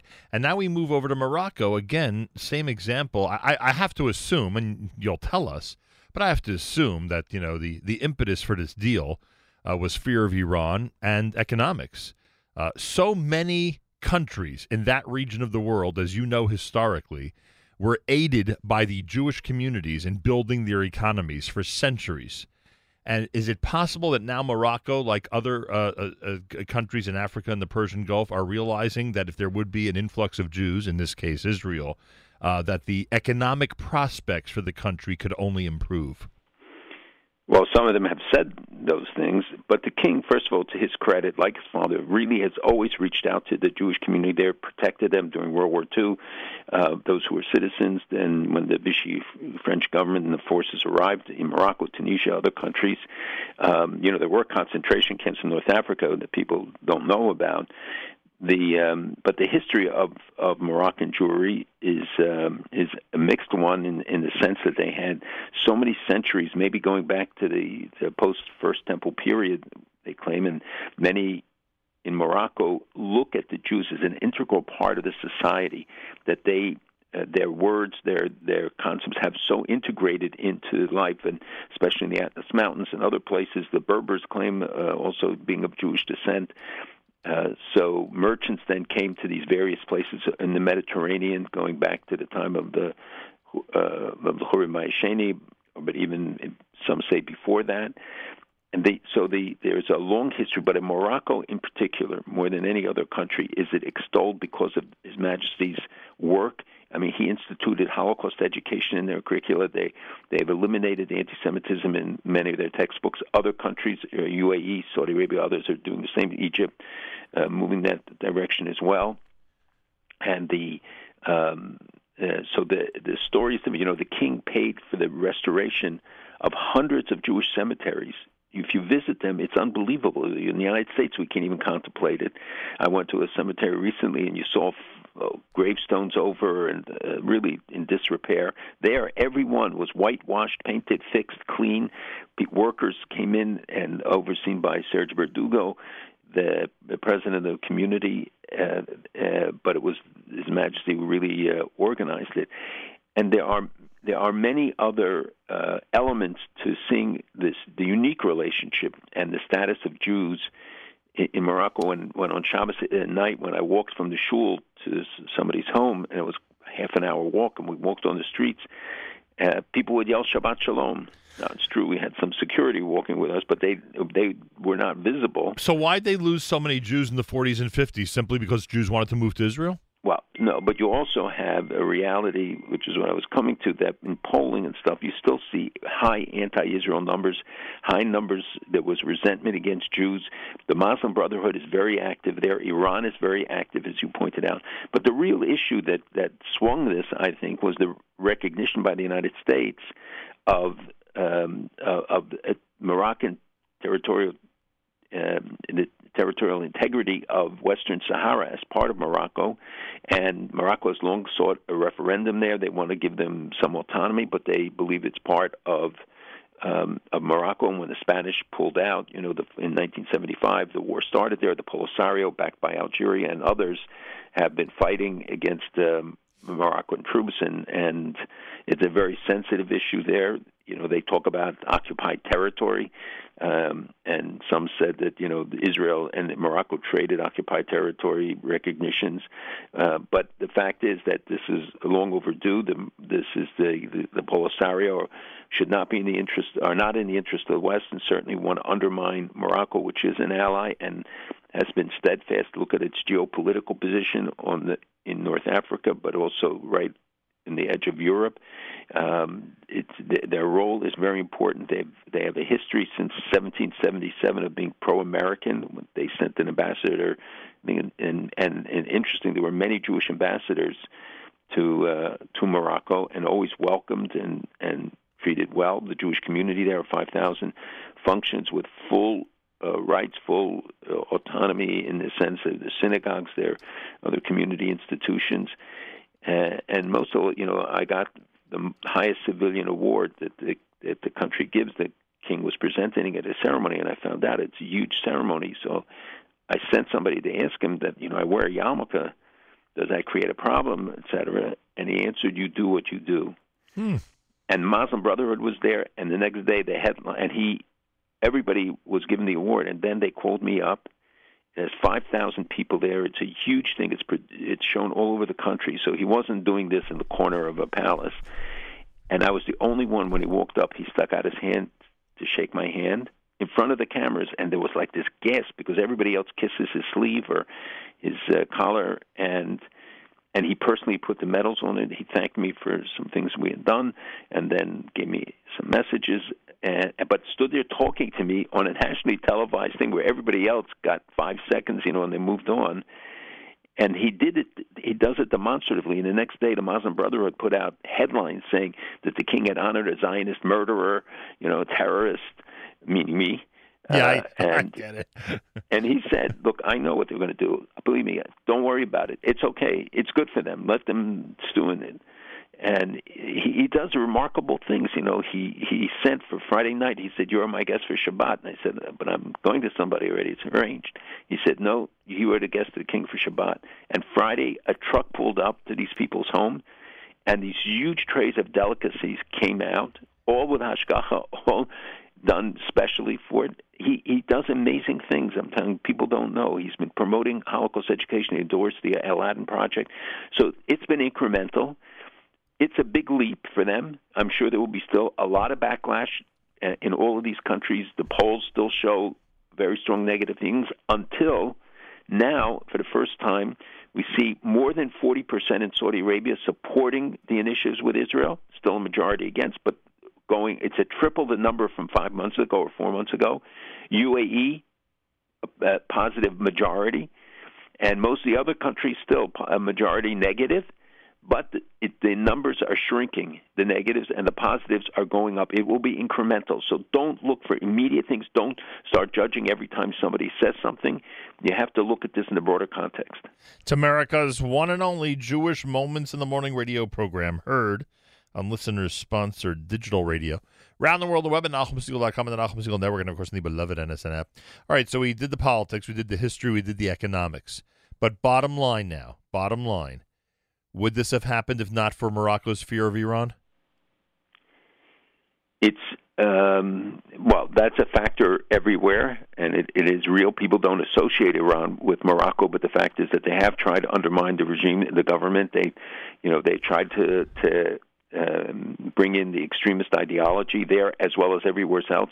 Morocco has been working to fight them in Africa, in other countries, supporting them economically and in other ways. The king has traveled around Africa frequently for this purpose. Unfortunately, the Europeans and others have sort of abandoned all these responsibilities, even though they claim that these are Francophone countries or they have the special relationships there. The Iran factor is very strong, but the Turkish factor has become increasingly strong, and I've talked forever about it on the show, warning for years that this is going to be the case. Now it's the dual threat that they see. But for them, I think the big prize, like for Sudan to get off the terrorism list and get this aid, for them it is the recognition of Sahara. That's a very big thing for them. Americans don't even know about Sahara. They don't understand the Polisario, who are backed by, engage in terrorist attacks, who are backed by Algeria and others. but that's very big for them. Interesting. And can there be other neighbors of Morocco that will join in? I mean, you mentioned there's a possible alliance with Egypt, and Israel will have a good relations with that side of the world, so to speak, or that side of Israel. I mean, could there be even others that would join in peace agreements with Israel from that region? I think there are other Muslim countries that will, because if they see the benefit, and that's why we have to make sure that investments and other things that people see in educational exchanges, all sorts of things that can open up the countries. Again, it's a gradual process. It's not, flipping a switch and all of a sudden everything is going to be light. You know that in Jordan and Egypt still the numbers it's a cold piece, it's heavy numbers, but you see breaches there as well where more and more are speaking out. We spoke with guests in the UAE who thought Saudi Arabia is within the next 6 months. Do you think that's too crazy a prediction? Well, they have internal considerations. One is that the king is against it, and they want to see progress on the Palestinian front. But I think that the Crown Prince has a vision. He wants to benefit from Israeli technology. He believes that the two countries have much to offer each other, and certainly on the security front. One of the things is, he's building this huge city from Aqaba in Jordan that will go all the way to their other side on the border with Egypt. Now think on the Mediterranean that you could have cruise ships going from Aqaba to Israel, to Sharm el-Sheikh, to other places, to Saudi Arabia. You could have direct commerce across there, so Saudi Arabia becomes even closer. Now UAE about 3 hours or so from Israel. And with direct flights to Morocco, what could have been a 10, 11-hour, 12-hour trip turns into a 3.5 hour trip also. And this is revolutionary, and the overflight rights are very important. That they can fly over Saudi Arabia means Israeli Airlines means that they get to the Far East hours faster, which facilitates commerce and trade and opens up Israel as another hub for people coming from the Far East going to Europe. As UAE and other places served for hundreds and hundreds of years as the waypoint, including for many Jewish businessmen from Europe going to the Far East. Unbelievable. The whole thing is just unbelievable. Let's go to a couple of other questions about what's happening in this world. Do you think that a President Biden will help accelerate the Saudi Arabian peace, or do you fear that it might slow things up? Well, I think the Saudis and others, Egyptians, will wait and see. They want to know whether this will be just a reprise of some previous administrations, or will they have their own approach, which I think they will. You have people there who get it, but they have also said that the incoming administration prospects, that they will focus more on human rights in Saudi Arabia, Egypt, other countries, which is always of concern, although that should be on the agenda and we should be promoting it. But the question is how you prioritize it. What kind of overall relationships will there be? This week they approved the arms sale by a very close vote, in 2 vote differences in the Senate, to the arms sales of the F-35s to the UAE. Now, the question is what happens with this massive arm package to Saudi Arabia and other involvements. So, number one, they want to see America engaged. They want to know that America is going to be there, America's physical presence, our aircraft carriers, others, and not that we withdraw again from the region. 2, that we have a long-term commitment and help economically, we help otherwise, and politically to shore them up, but stand against Iran and Turkey and the aggressiveness and the Islamists' threats to these regimes. So they're going to look for all of these signs to get a sense. I mean, they know Jake Sullivan, they know Blinken, Tony Blinken, and both of them know the region, know these issues extremely well.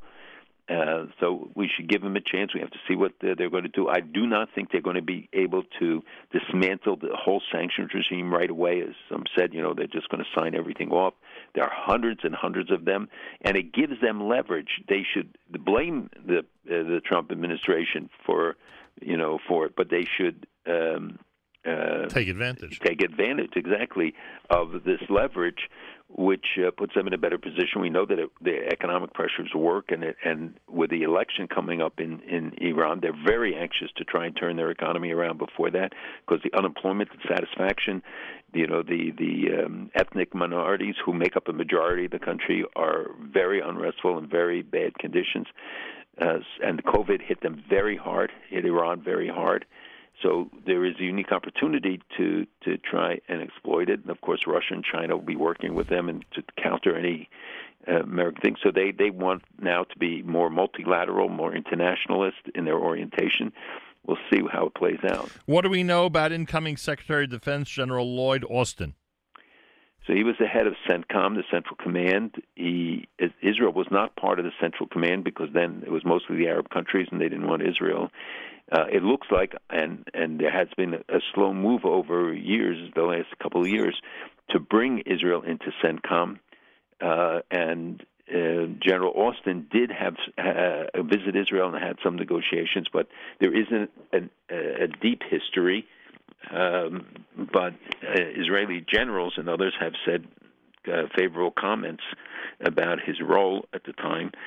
So I think it was a surprise because many people thought it was Michel Flournoy would get it, but this was, this was the choice, and there are reasons, internal political reasons, they believe why it was made. But people who worked with him and others respect him. By the way, on the UAE, I forgot to mention that talk about investments and opportunities. The royal family purchased half of Beitar Yerushalayim, the team in Israel, and the people in Israel are not happy. That a member of the royal family, right? Member of the royal family. The whole royal family, right. But there are people who are unhappy. I don't think that this represents a security threat to Israel.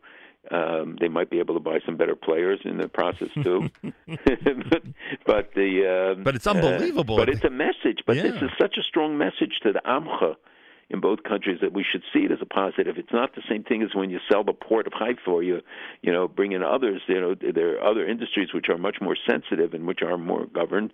I don't think that this represents any kind of a security threat or just a financial benefit to the sports in Israel. All right, let's spend a couple of minutes on the election, this time in Israel. All right, so Gideon Sa'ar is now making his own party. Is that the bottom line?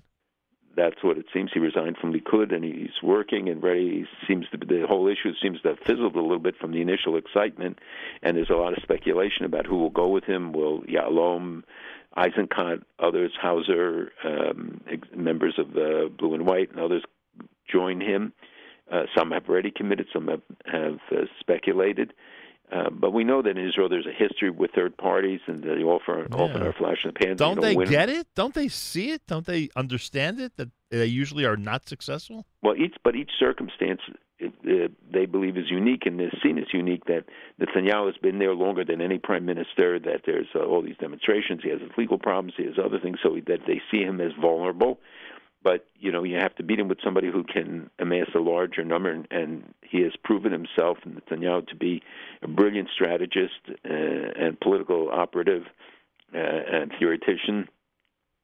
And he has a record to stand on that even they're dealing with COVID, where he was criticized. But the fact is that it wasn't worse than everywhere else. Nobody did a great job, and they have mobilized. They are now inoculating a lot of people. Even though the numbers still are very troublesome there, and they may likely go into some sort of restrictions after this week. But Netanyahu has dissenters within the party, so you divide it up, and he also sees Bennett's number increasing. Bennett has attacked the mention of the new cabinet. It is likely to be fast-tracked. You need 3 hearings, so in between it goes back to committee, then it comes out again, and you read it. They go back and forth, and they want to move it because to get an election, you need 90 days notice, 3 full months. So we're talking about Pesach time, which means it probably goes then into May for an election, and having this period of uncertainty is not great. So I think that Gantz, because his political career could be very diminished or even eliminated, has an incentive to try and reach an accord if he can, and I think Netanyahu certainly does, and that they would, given the numbers in the polling, which again shifts very quickly in Israel, I think that they will still try and reach an agreement to have a budget by December 23rd. And finally, it seems that Prime Minister Netanyahu will be among the first of the world leaders to actually get the vaccine. I mean, that could happen this week. Yes, they're moving fast. The plane arrived with the shipments. He went to visit it to greet the plane. All the vaccines who are making Aliyah were given special status.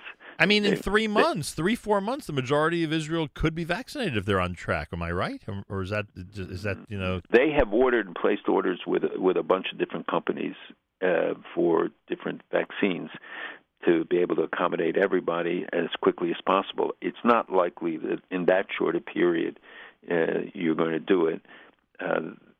Even half the population, like by Pesach, you can't get it. Half the population by Pesach could be possible because the army will be enlisted. They will, and that would help a lot, right? I mean, once you have half, I mean, you're on the road to hopefully immunizing most of the country. Right, but I think somebody said it's only you'll see the results when it gets to 75-80%, and even more, and especially with young people because of their interactions.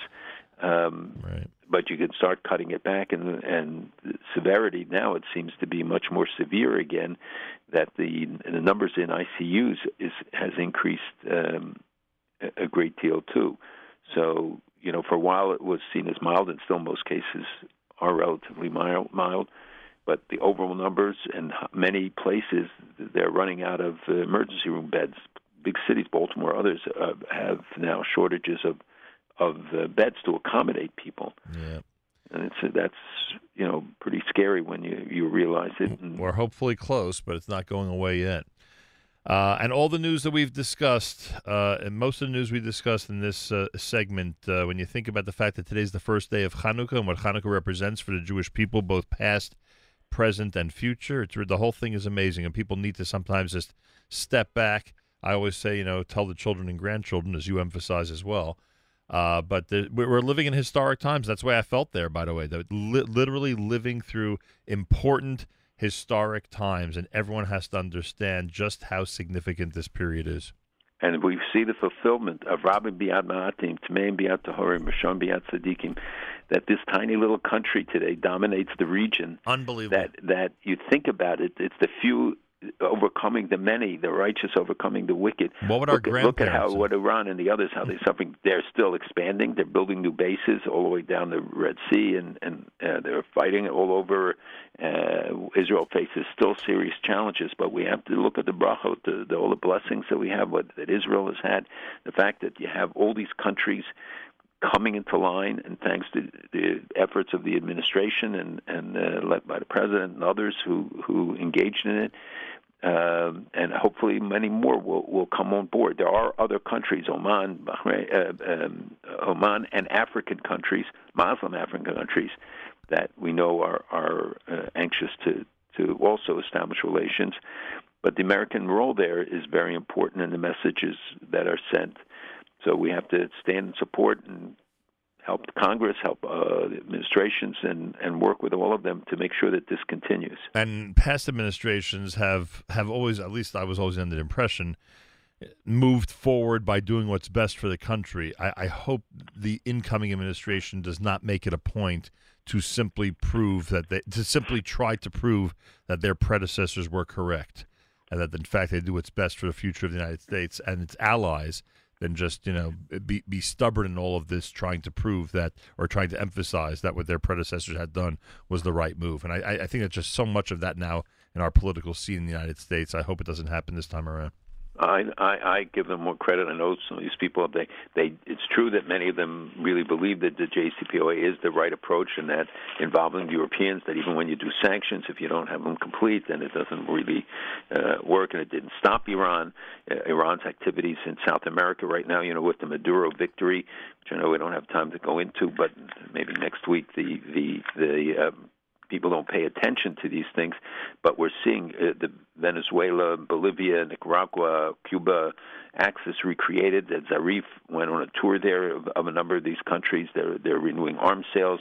They are playing an increasing role, and the positive outcome of some of the elections are being reversed. So this is not far away from our shores.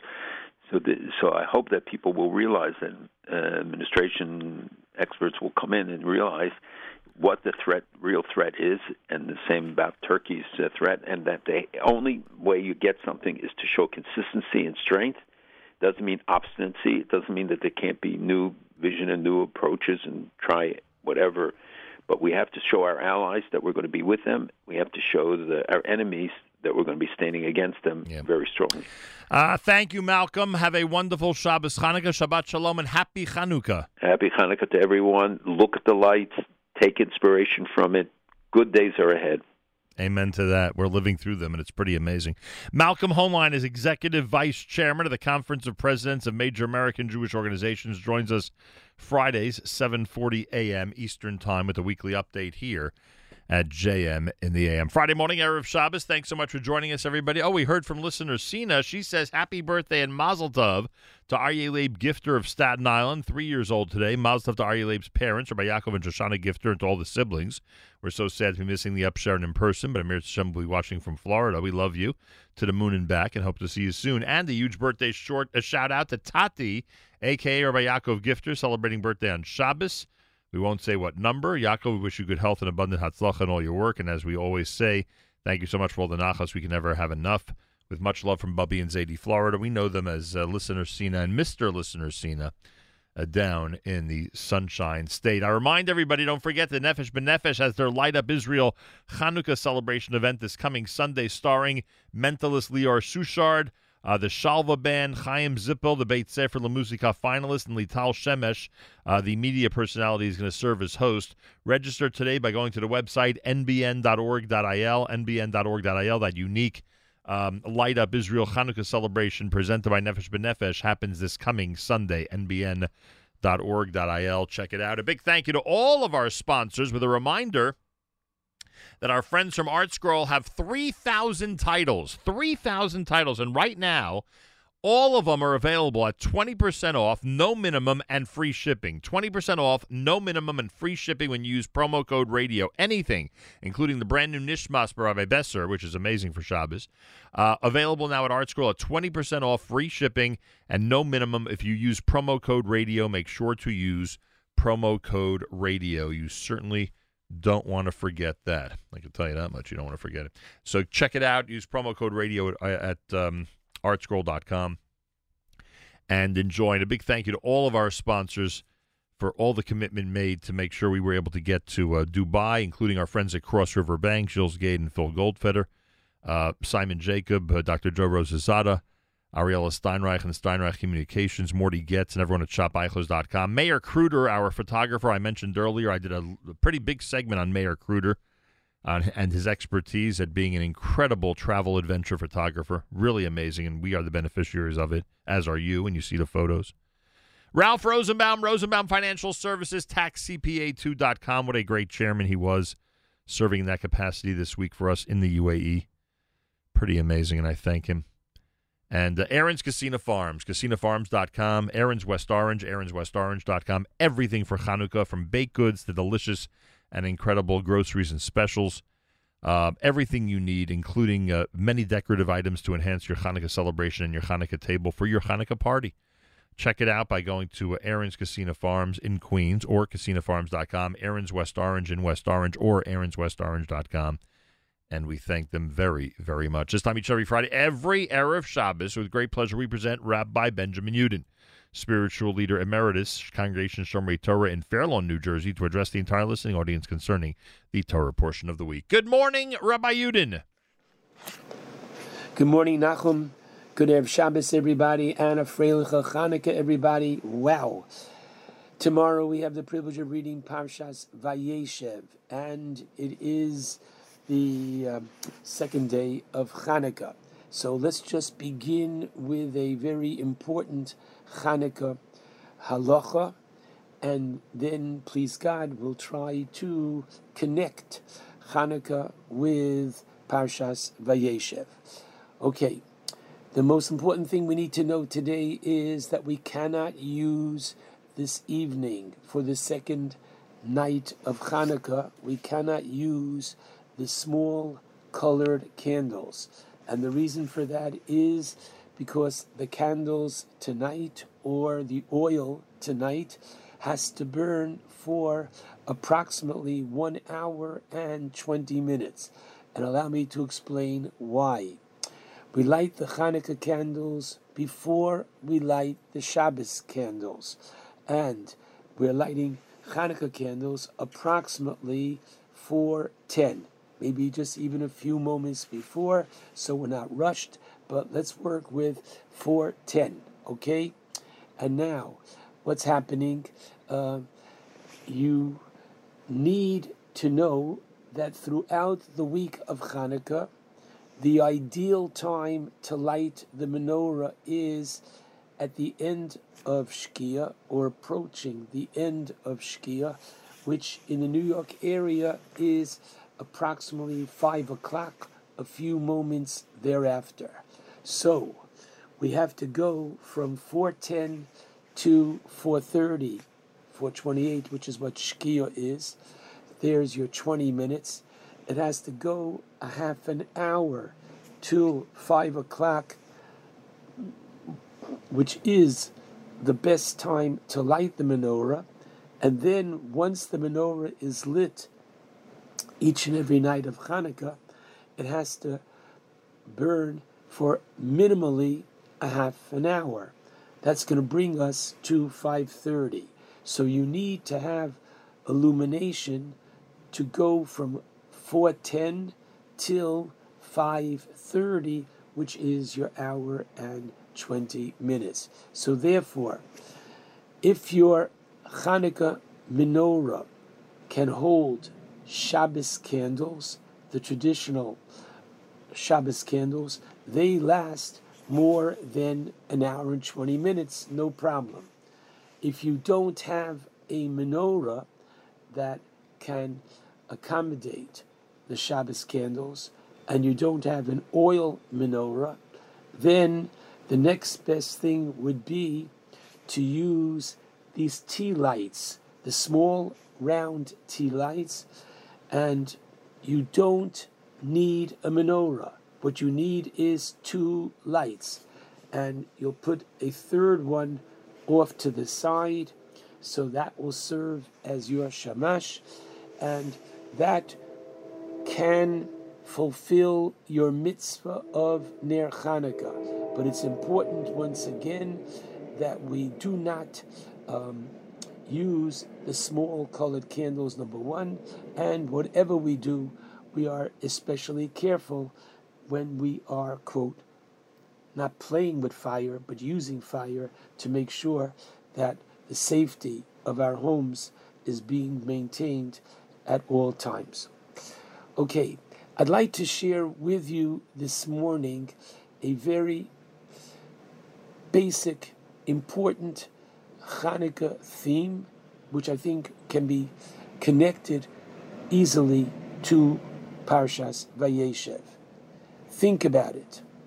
The Greeks prided themselves that they were intelligent people.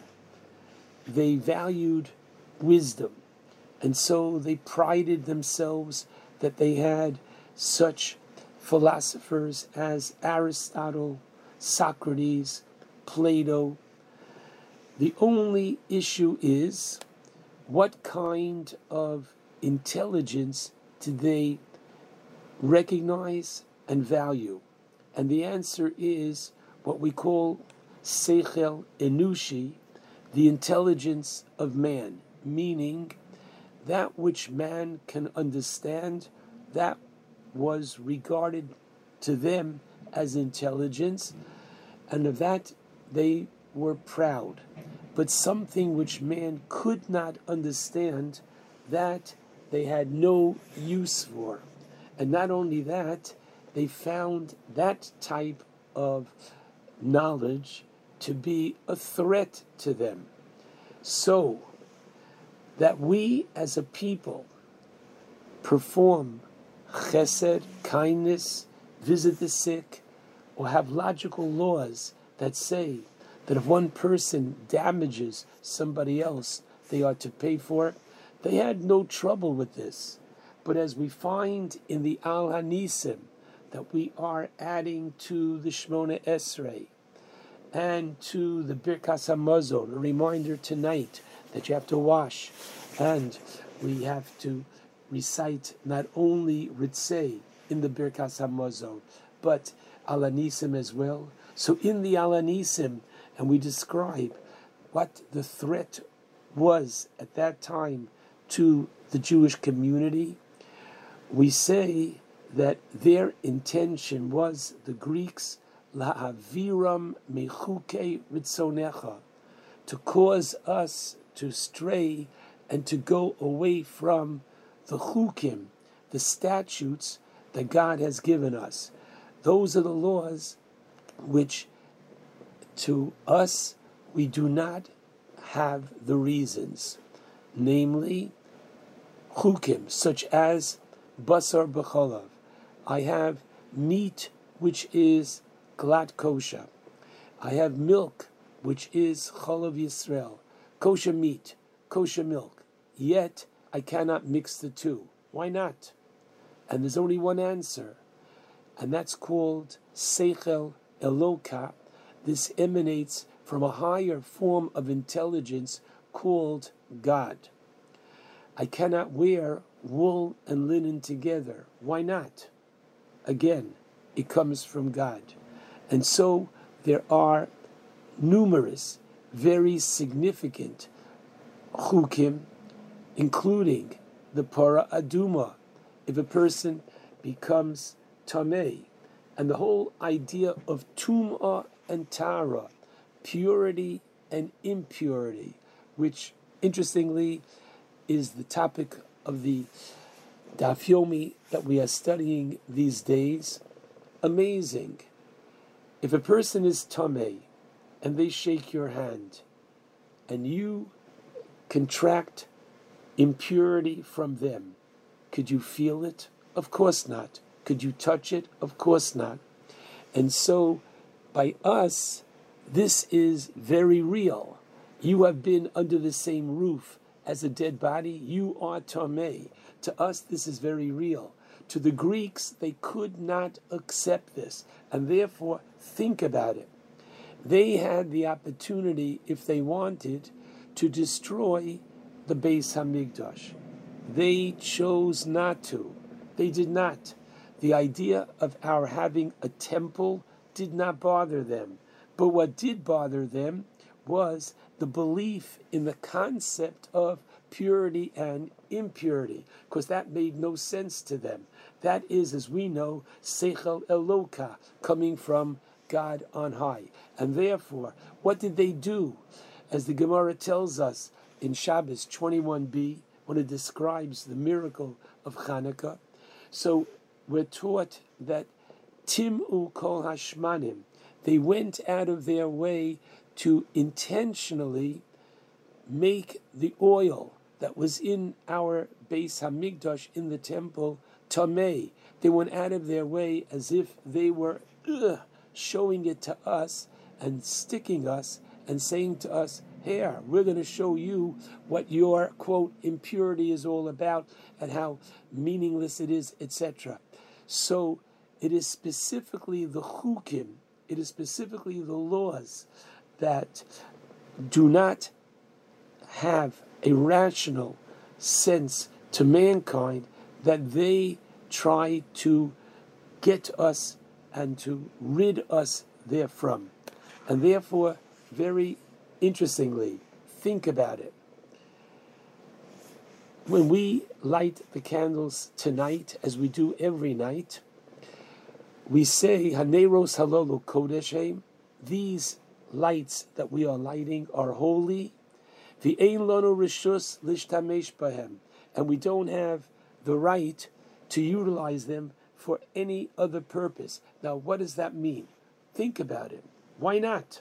So your first answer is going to be, well, our lighting of the menorah in our homes is to remind us of the lighting of the menorah in the Beis Hamikdash, which was done every morning and every afternoon. And just as one was not permitted to get benefit from the lighting of the menorah in the Beis Hamikdash, if there was such a thing as a cigarette which had nutritional value, such a thing you could not light up from the lights of the menorah. So we too emulate the lighting of the menorah in our own homes, which think about is giving our own home at the time that we light the Ner Chanukah a kind of designation as a mini Beis Hamikdash. But in keeping with the theme of Chanukah, watch, they lit lights, candles every night without electricity. If you don't light candles, you're in the dark. So every single night of the year, on Shabbos before Shabbos, but every night of the year they lit candles. Having said that, Manish Tana, what would be so different about the lights of Hanukkah? And the answer is, all year long they lit candles specifically for the purpose of utilizing that light so they could see. Here, what are we doing? We are once again doing something which to anybody else, this makes absolutely no sense. But this is our way of affirming that we are observing not only those laws of Judaism that we understand, but even those which we don't understand, because we recognize that it comes from on high. And therefore, our lighting of the menorah is our way of saying, thank you, Hashem, for giving us the privilege of perpetuating not just that which we understand, but even that which we don't understand, because we recognize this is your will and this is your desire. My friends, what's happening in Vayeshev? Wow, on the surface, it could be one of the most drama-filled parshios. We have the brothers that brothers are jealous of Joseph, and Yaakov sends Yosef to see the brothers, and the brothers say, oh my goodness, here he comes. And the fact that Yosef even finds them, father says to Yosef, go to Shechem, and he goes to Shechem, and they're not there. And so he's wandering, looking for them, and in theory he can go right back home. And the Torah tells us, Vayimtzoehu ish, a man finds him. And Rashi tells us that who is this man? This is none other than the angel Gabriel that God sends, because what's happening here, as you are so taken up by the actual story of the brothers selling Yosef, and then you're following Yosef and his heroism in Egypt in resisting the seduction of his master's wife. You can get so caught up in the story, and where is he at the end of the parsha? He's in jail, and he is interpreting the dreams of the butler and the baker in jail. You can get so caught up in the story that you forget, as the Ramban tells us, whoa. The Ramban says on that verse, Vayimtzoehu ish, that a man found him, and we know, as we mentioned, who is this man?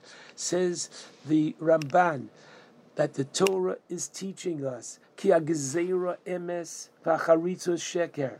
The Torah is telling us that which God said to Avraham at the Bris Bein Absorim, back in chapter 15 in Bereshis, verse 13, Yodoa Teda, you shall surely know that your children, your descendants are going to be Ger, Eved, Inui. They're going to be strangers, they're going to be enslaved, they're going to be persecuted for 400 years, etc. This has to happen. The Torah is teaching us, the Torah is reminding us that behind this story, there's somebody who is completely and totally calling the shots, directing the story. This is the very first of our 13 basic principles of faith. Says the Rambam, Ani Mamin B'Emunah Shlema, I believe not probably, most probably, but I believe with complete and total faith, Shabori is Barach Shemo, that the Creator, blessed be His name, Hu Borei, He is, number one, the one who creates, Umanhig L'chol Habruim, and He guides, He directs, He is in control over all the creatures, and therefore, just as we look back and we watch the story of Yosef and his brothers unfold each year, remember there's no such thing as a Bible story. There are only Bible lessons, and the answer is that He is the one who's in control. He is directing history. He is moving history along to its ultimate destiny. Then we should understand that just as Joseph and his brothers were on the stage, put in your name and put in not your siblings necessarily, but all those around you. We too are on the stage of history, and we too are being directed by HaKadosh Baruch Hu. And in what direction are we being directed? Go to the second chapter of the prophet Haggai. There are only 2 chapters, but the Navi Haggai tells us very clearly in his prophecy, 2 Pasuk 9, Gadol yeh kvod habayis hazeh ha'acharon. At the very beginning, when they built the second Beis HaMikdash, which required the Navi, and we had Haggai, Zechariah, Malachi, the Navi says, great will be the honor and glory of Habayis Hazeh Achron, the last one, Min Rishon. And the rabbis tell us that we're talking about not the second Beis HaMikdash, which paled compared to the first one, but rather, please God, the forthcoming third Beis HaMikdash. Read carefully and follow tomorrow. If you can go to shul, fine. And if not, at home, read slowly the Haftorah from Chaggai's contemporary Zechariah. And he speaks of that vision of the golden menorah that has become the symbol of the, quote, state of Israel. And look what you find to the right and the left of this golden menorah. You have the 2 olive golden trees, correct, and you have the oil miraculously coming in. And what is it? Basically, the rabbis tell us it refers to the Kohen Gadol and the king who are anointed with the oil. And we're talking about an age of prosperity. None of this existed during the time of the second Beis HaMikdash. But guess what? It's on its way. It's coming. And this is what we are affirming when we light that little candle tonight. 2 candles tonight and a shamash. Proclaim to us how proud and honored we are to maintain this halacha, which our people have been doing for over 2,000 years. Ask yourself, how many people perpetuate with such exactitude and precision as Mika Amcho Yisrael, our Jewish people? Our very observance of Hanukkah is another divine wink to all of us that HaKadosh Baruch Hu is with us, and thank God we are with Him. And it's to our glorious destiny of the third Beis HaMikdash that we are lighting and affirming each and every night of Hanukkah. I take this opportunity of wishing Nachum and his family and our entire family of listeners to the Nachum Segal app to realize Ashreinu Matov Chalkeinu, how privileged we are to, with all the challenges of the pandemic about us, to pause for a moment and realize how privileged we are to be on the stage of world history, bringing each day the world closer to that third and glorious Beis HaMikdash. Shabbat Shalom and a Freiliche Chanukah to all. JM in the AM, Friday morning on this era of Shabbos Chanukah. And yes, back from Dubai, first day in the studio after the amazing journey to the UAE. And that is how we feel, that we are just part of a historic, an absolutely historic time. That's the way it felt while we were there. And now we get to see history continue with the news about Morocco and so much more. Just an unbelievable era, a miraculous era. Let us recognize it as we stand here on the first day of Chanukah 5781. Candlelighting 408. Remember to light Chanukah candles before that. 408 in the New York, New Jersey area for an Erev Shabbos Chanukah. We'll bench Rosh Chodesh tomorrow. Rosh Chodesh Teves is on Wednesday. Rosh Chodesh Teves is on Wednesday. Rabbi David Pardo is Director of Torah Initiatives at the OU. And the OU has designated an entire site, ou.org/Chanukah, to Chanukah 5781. Rabbi David Pardo, happy Chanukah to you, and welcome back to JM and the AM. I'm not sure what's a tougher act to follow. It's not easy to follow Rabbi Yudin. It's really not easy to follow Dubai. Well, I sympathize with you on both counts. I think you're right. but nonetheless, you've done very well in your prior appearances, so I have tremendous faith in you, to say the least. I'm working on my radio voice. It's a journey. Well, it's great to be back. I appreciate that. So far, so good, let me tell you. Chanukah at the OU, it's 8 days of inspiration. Tell me what the story is behind this new landing page that we call ou.org/Chanukah. 8 days, 8 nights, 8 lights. Malcolm, because you talked to really all of us, that the OU has is kosher, is NC-SWI, but is also synagogues, is women's initiative, is Torah. Yep. We have a lot of things going on. People don't always know, and we sat there at virtual 11 Broadway and said, what is it that people need? What is it that people want this Hanukkah? What can we package? Whether it's the family lighting Hanukkah candles together, what are they going to listen to or watch while the candles are burning? If it's someone who wants to learn a little bit more, to push their learning a little bit farther, or even very serious to get into some, deep sugyas, whether it's someone who has a question, needs an answer, or someone looking for a recipe. And we brought all of it, corralled it all, and put it here into a one-stop shop for Hanukkah. Yeah, it's unbelievable. I'm looking at it now, and I see what's going on here on this site, because not only do you include a whole bunch of Hanukkah shiurim that OU Torah features, and there are a variety of amazing topics. People should try to check them out before Shabbos. A lot of great topics, some of which you're going to want to discuss with your family over Shabbos Hanukkah. But I see that for each day of Hanukkah, you actually have separate videos, different things that people can explore in order to follow along throughout the entire holiday, to get the history of Hanukkah, to get the great Divrei Torah, see some animation, etc. I mean, you're trying to bring through as many media as possible the experience of Hanukkah Torah, it seems. And yes, I know what you said, recipes, etc., they're included. I get that.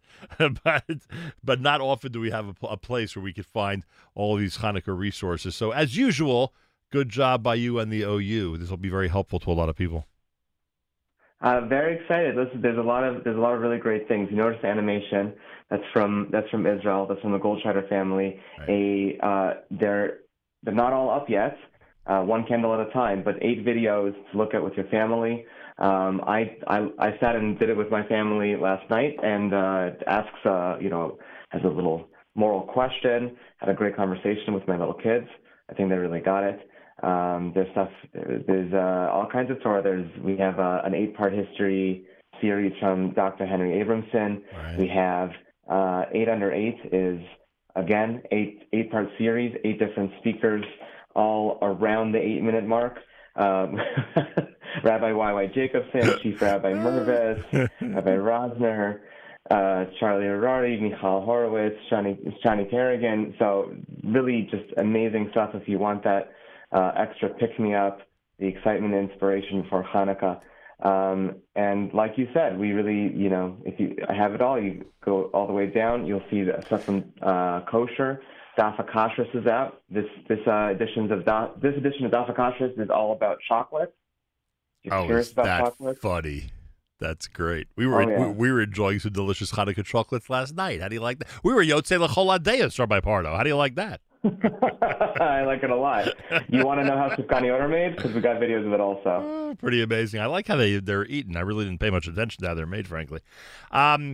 So it's all there, folks. OU.org/Chanukah, OU.org/Chanukah. All the halachic questions answered, all the timing questions answered in terms of lighting, especially the questions that are that have to do with Erev Shabbos Chanukah, and a whole bunch of beautiful videos and shiurim that you'll find there on a variety of topics. I mean, I'm not going to go through all the topics. All I'll tell you is when you see the list, you'll see there's topics there you never even thought of, and you never thought there'd be shiurim about, frankly. That are up there on the site. I was wondering, all right, Pardo, and I don't mean to put you on the spot, but I was just pondering this. Like, I'm wondering, is this a COVID reaction? Because I think we'd have OU.org/Chanukah even without the current situation we're in, right? You know, it's great that you asked that, because I remember at the beginning of the pandemic, I was thinking to myself, there's so many horrible things going on, but there are bright lights, there are silver linings, and one of them was the explosion of content creation online and how we finally brought all these things that were, relegated to, if you live here, you can go to this. Right. But what if I don't live here? And what if I'm not close to this person? And now, I hope that this kind of connectedness is going to outlast the pandemic. I think we've learned a lot of things. So it's is the inspiration from COVID? Absolutely.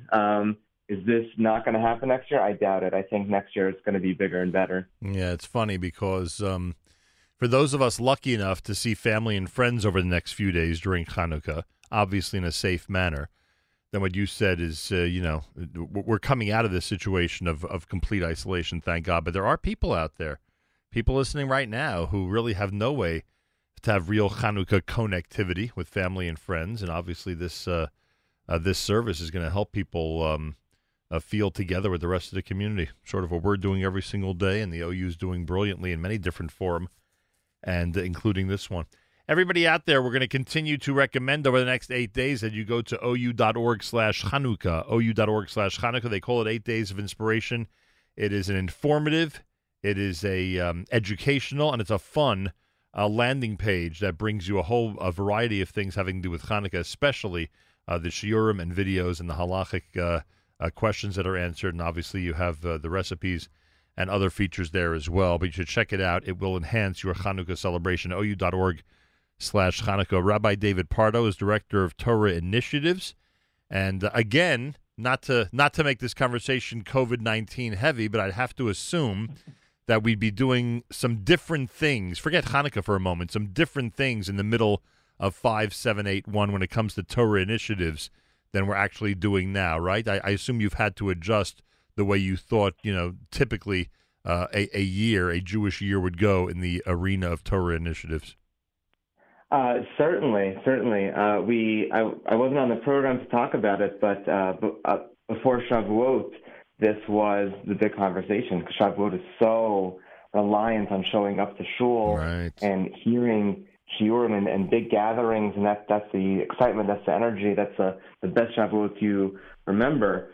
So we had that struggle. What can we do to help Klal Yisrael? That's when we came out with a page called Chag at Home, OU.org/Chag, created something between a Makor sheet and an article from the people that you want to hear their presentations. The big names, the stars.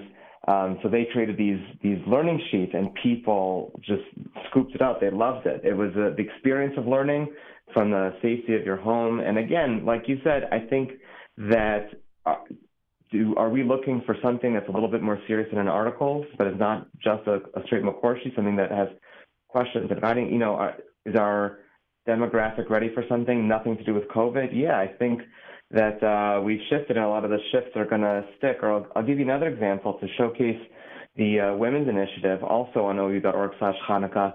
They're doing, there's a little button you can jump and sign up for a 5-part series with some tours of Eretz Yisrael. 5 different presenters on 5 different topics. But can you imagine in the before world that this was just, you would watch a live tour, you'd be walking around the streets of Yerushalayim or hanging out in Modi'in, and taking this for granted. So, we've lost a lot, certainly, as a people, but I think we've gained some really interesting tools, and the new normal, God willing, will be a lot better. Rabbi David Pardo is Director of Torah Initiatives. Check out the website, ou.org/Chanukah. Rabbi Pardo, I wish you a happy Chanukah and a wonderful Shabbos. To you and yours as well, Nachum. Thank you so much. Actually not more coming up. We're ready to wrap things up. Friday morning, Erev Shabbos Chanukah. Imagine that. Well, Ben Rosh Chodesh tomorrow. Rosh Chodesh Teves is on Wednesday, and it is time to say good Shabbos and a Freilichen Chanukah and a Chag Urim Sameach from JM in the AM. 'Cause all your work is done. Gonna spend a day together with the Holy One. Say a special blessing on a cup that's filled with wine. Man and his Creator, it's a very special sign. Your candles will be burning. They'll fill your home with light. Singing songs of Shabbos well into the night. So throw away your hammer. There's nothing left to do.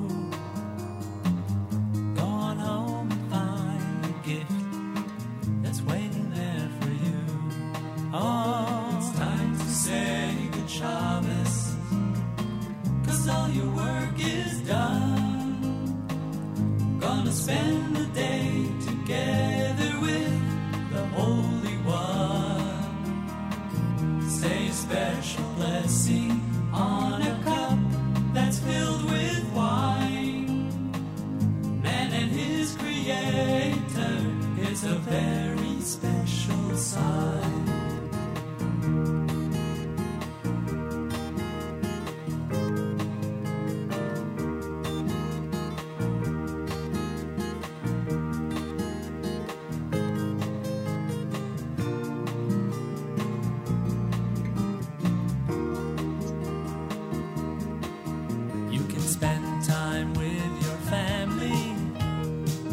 Study and you'll pray. Why not wait till after Shabbos? Oh, those nails won't run away.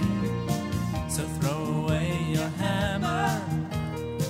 There's nothing left to do. Go on home and find the gift that's waiting there for you. Oh, it's time to say Shabbos, 'cause all your work is done. Gonna spend the day together with the Holy One. Say a special blessing on a cup that's filled with wine.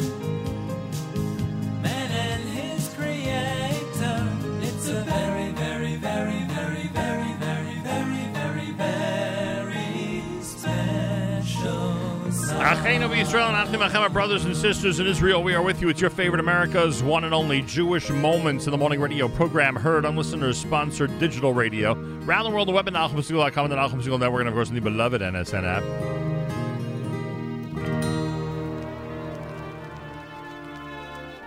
Wraps up an amazing week for us here at JM and the Nachum Segal Network. Thanks to all of you for tuning in, and all the great reaction we've gotten has been really heartwarming and beautiful. Thank you, thank you, thank you.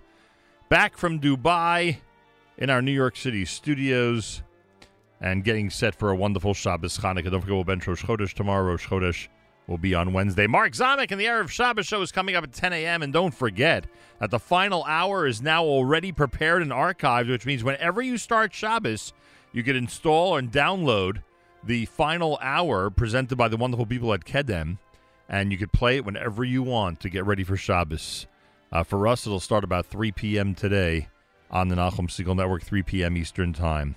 So that's big, big news. Saturday Night Segal with Avrami tomorrow night. Matis Sunday morning with JM Sunday starts at 7 a.m. Monday morning, I'm back with you. Happy Chanukah, Chag Urim Sameach, a Freilichen Chanukah, everybody, and Shabbat Shalom, of course. Till Monday, Nachum Segal reminding you, remember to pass, live the present, and trust the future.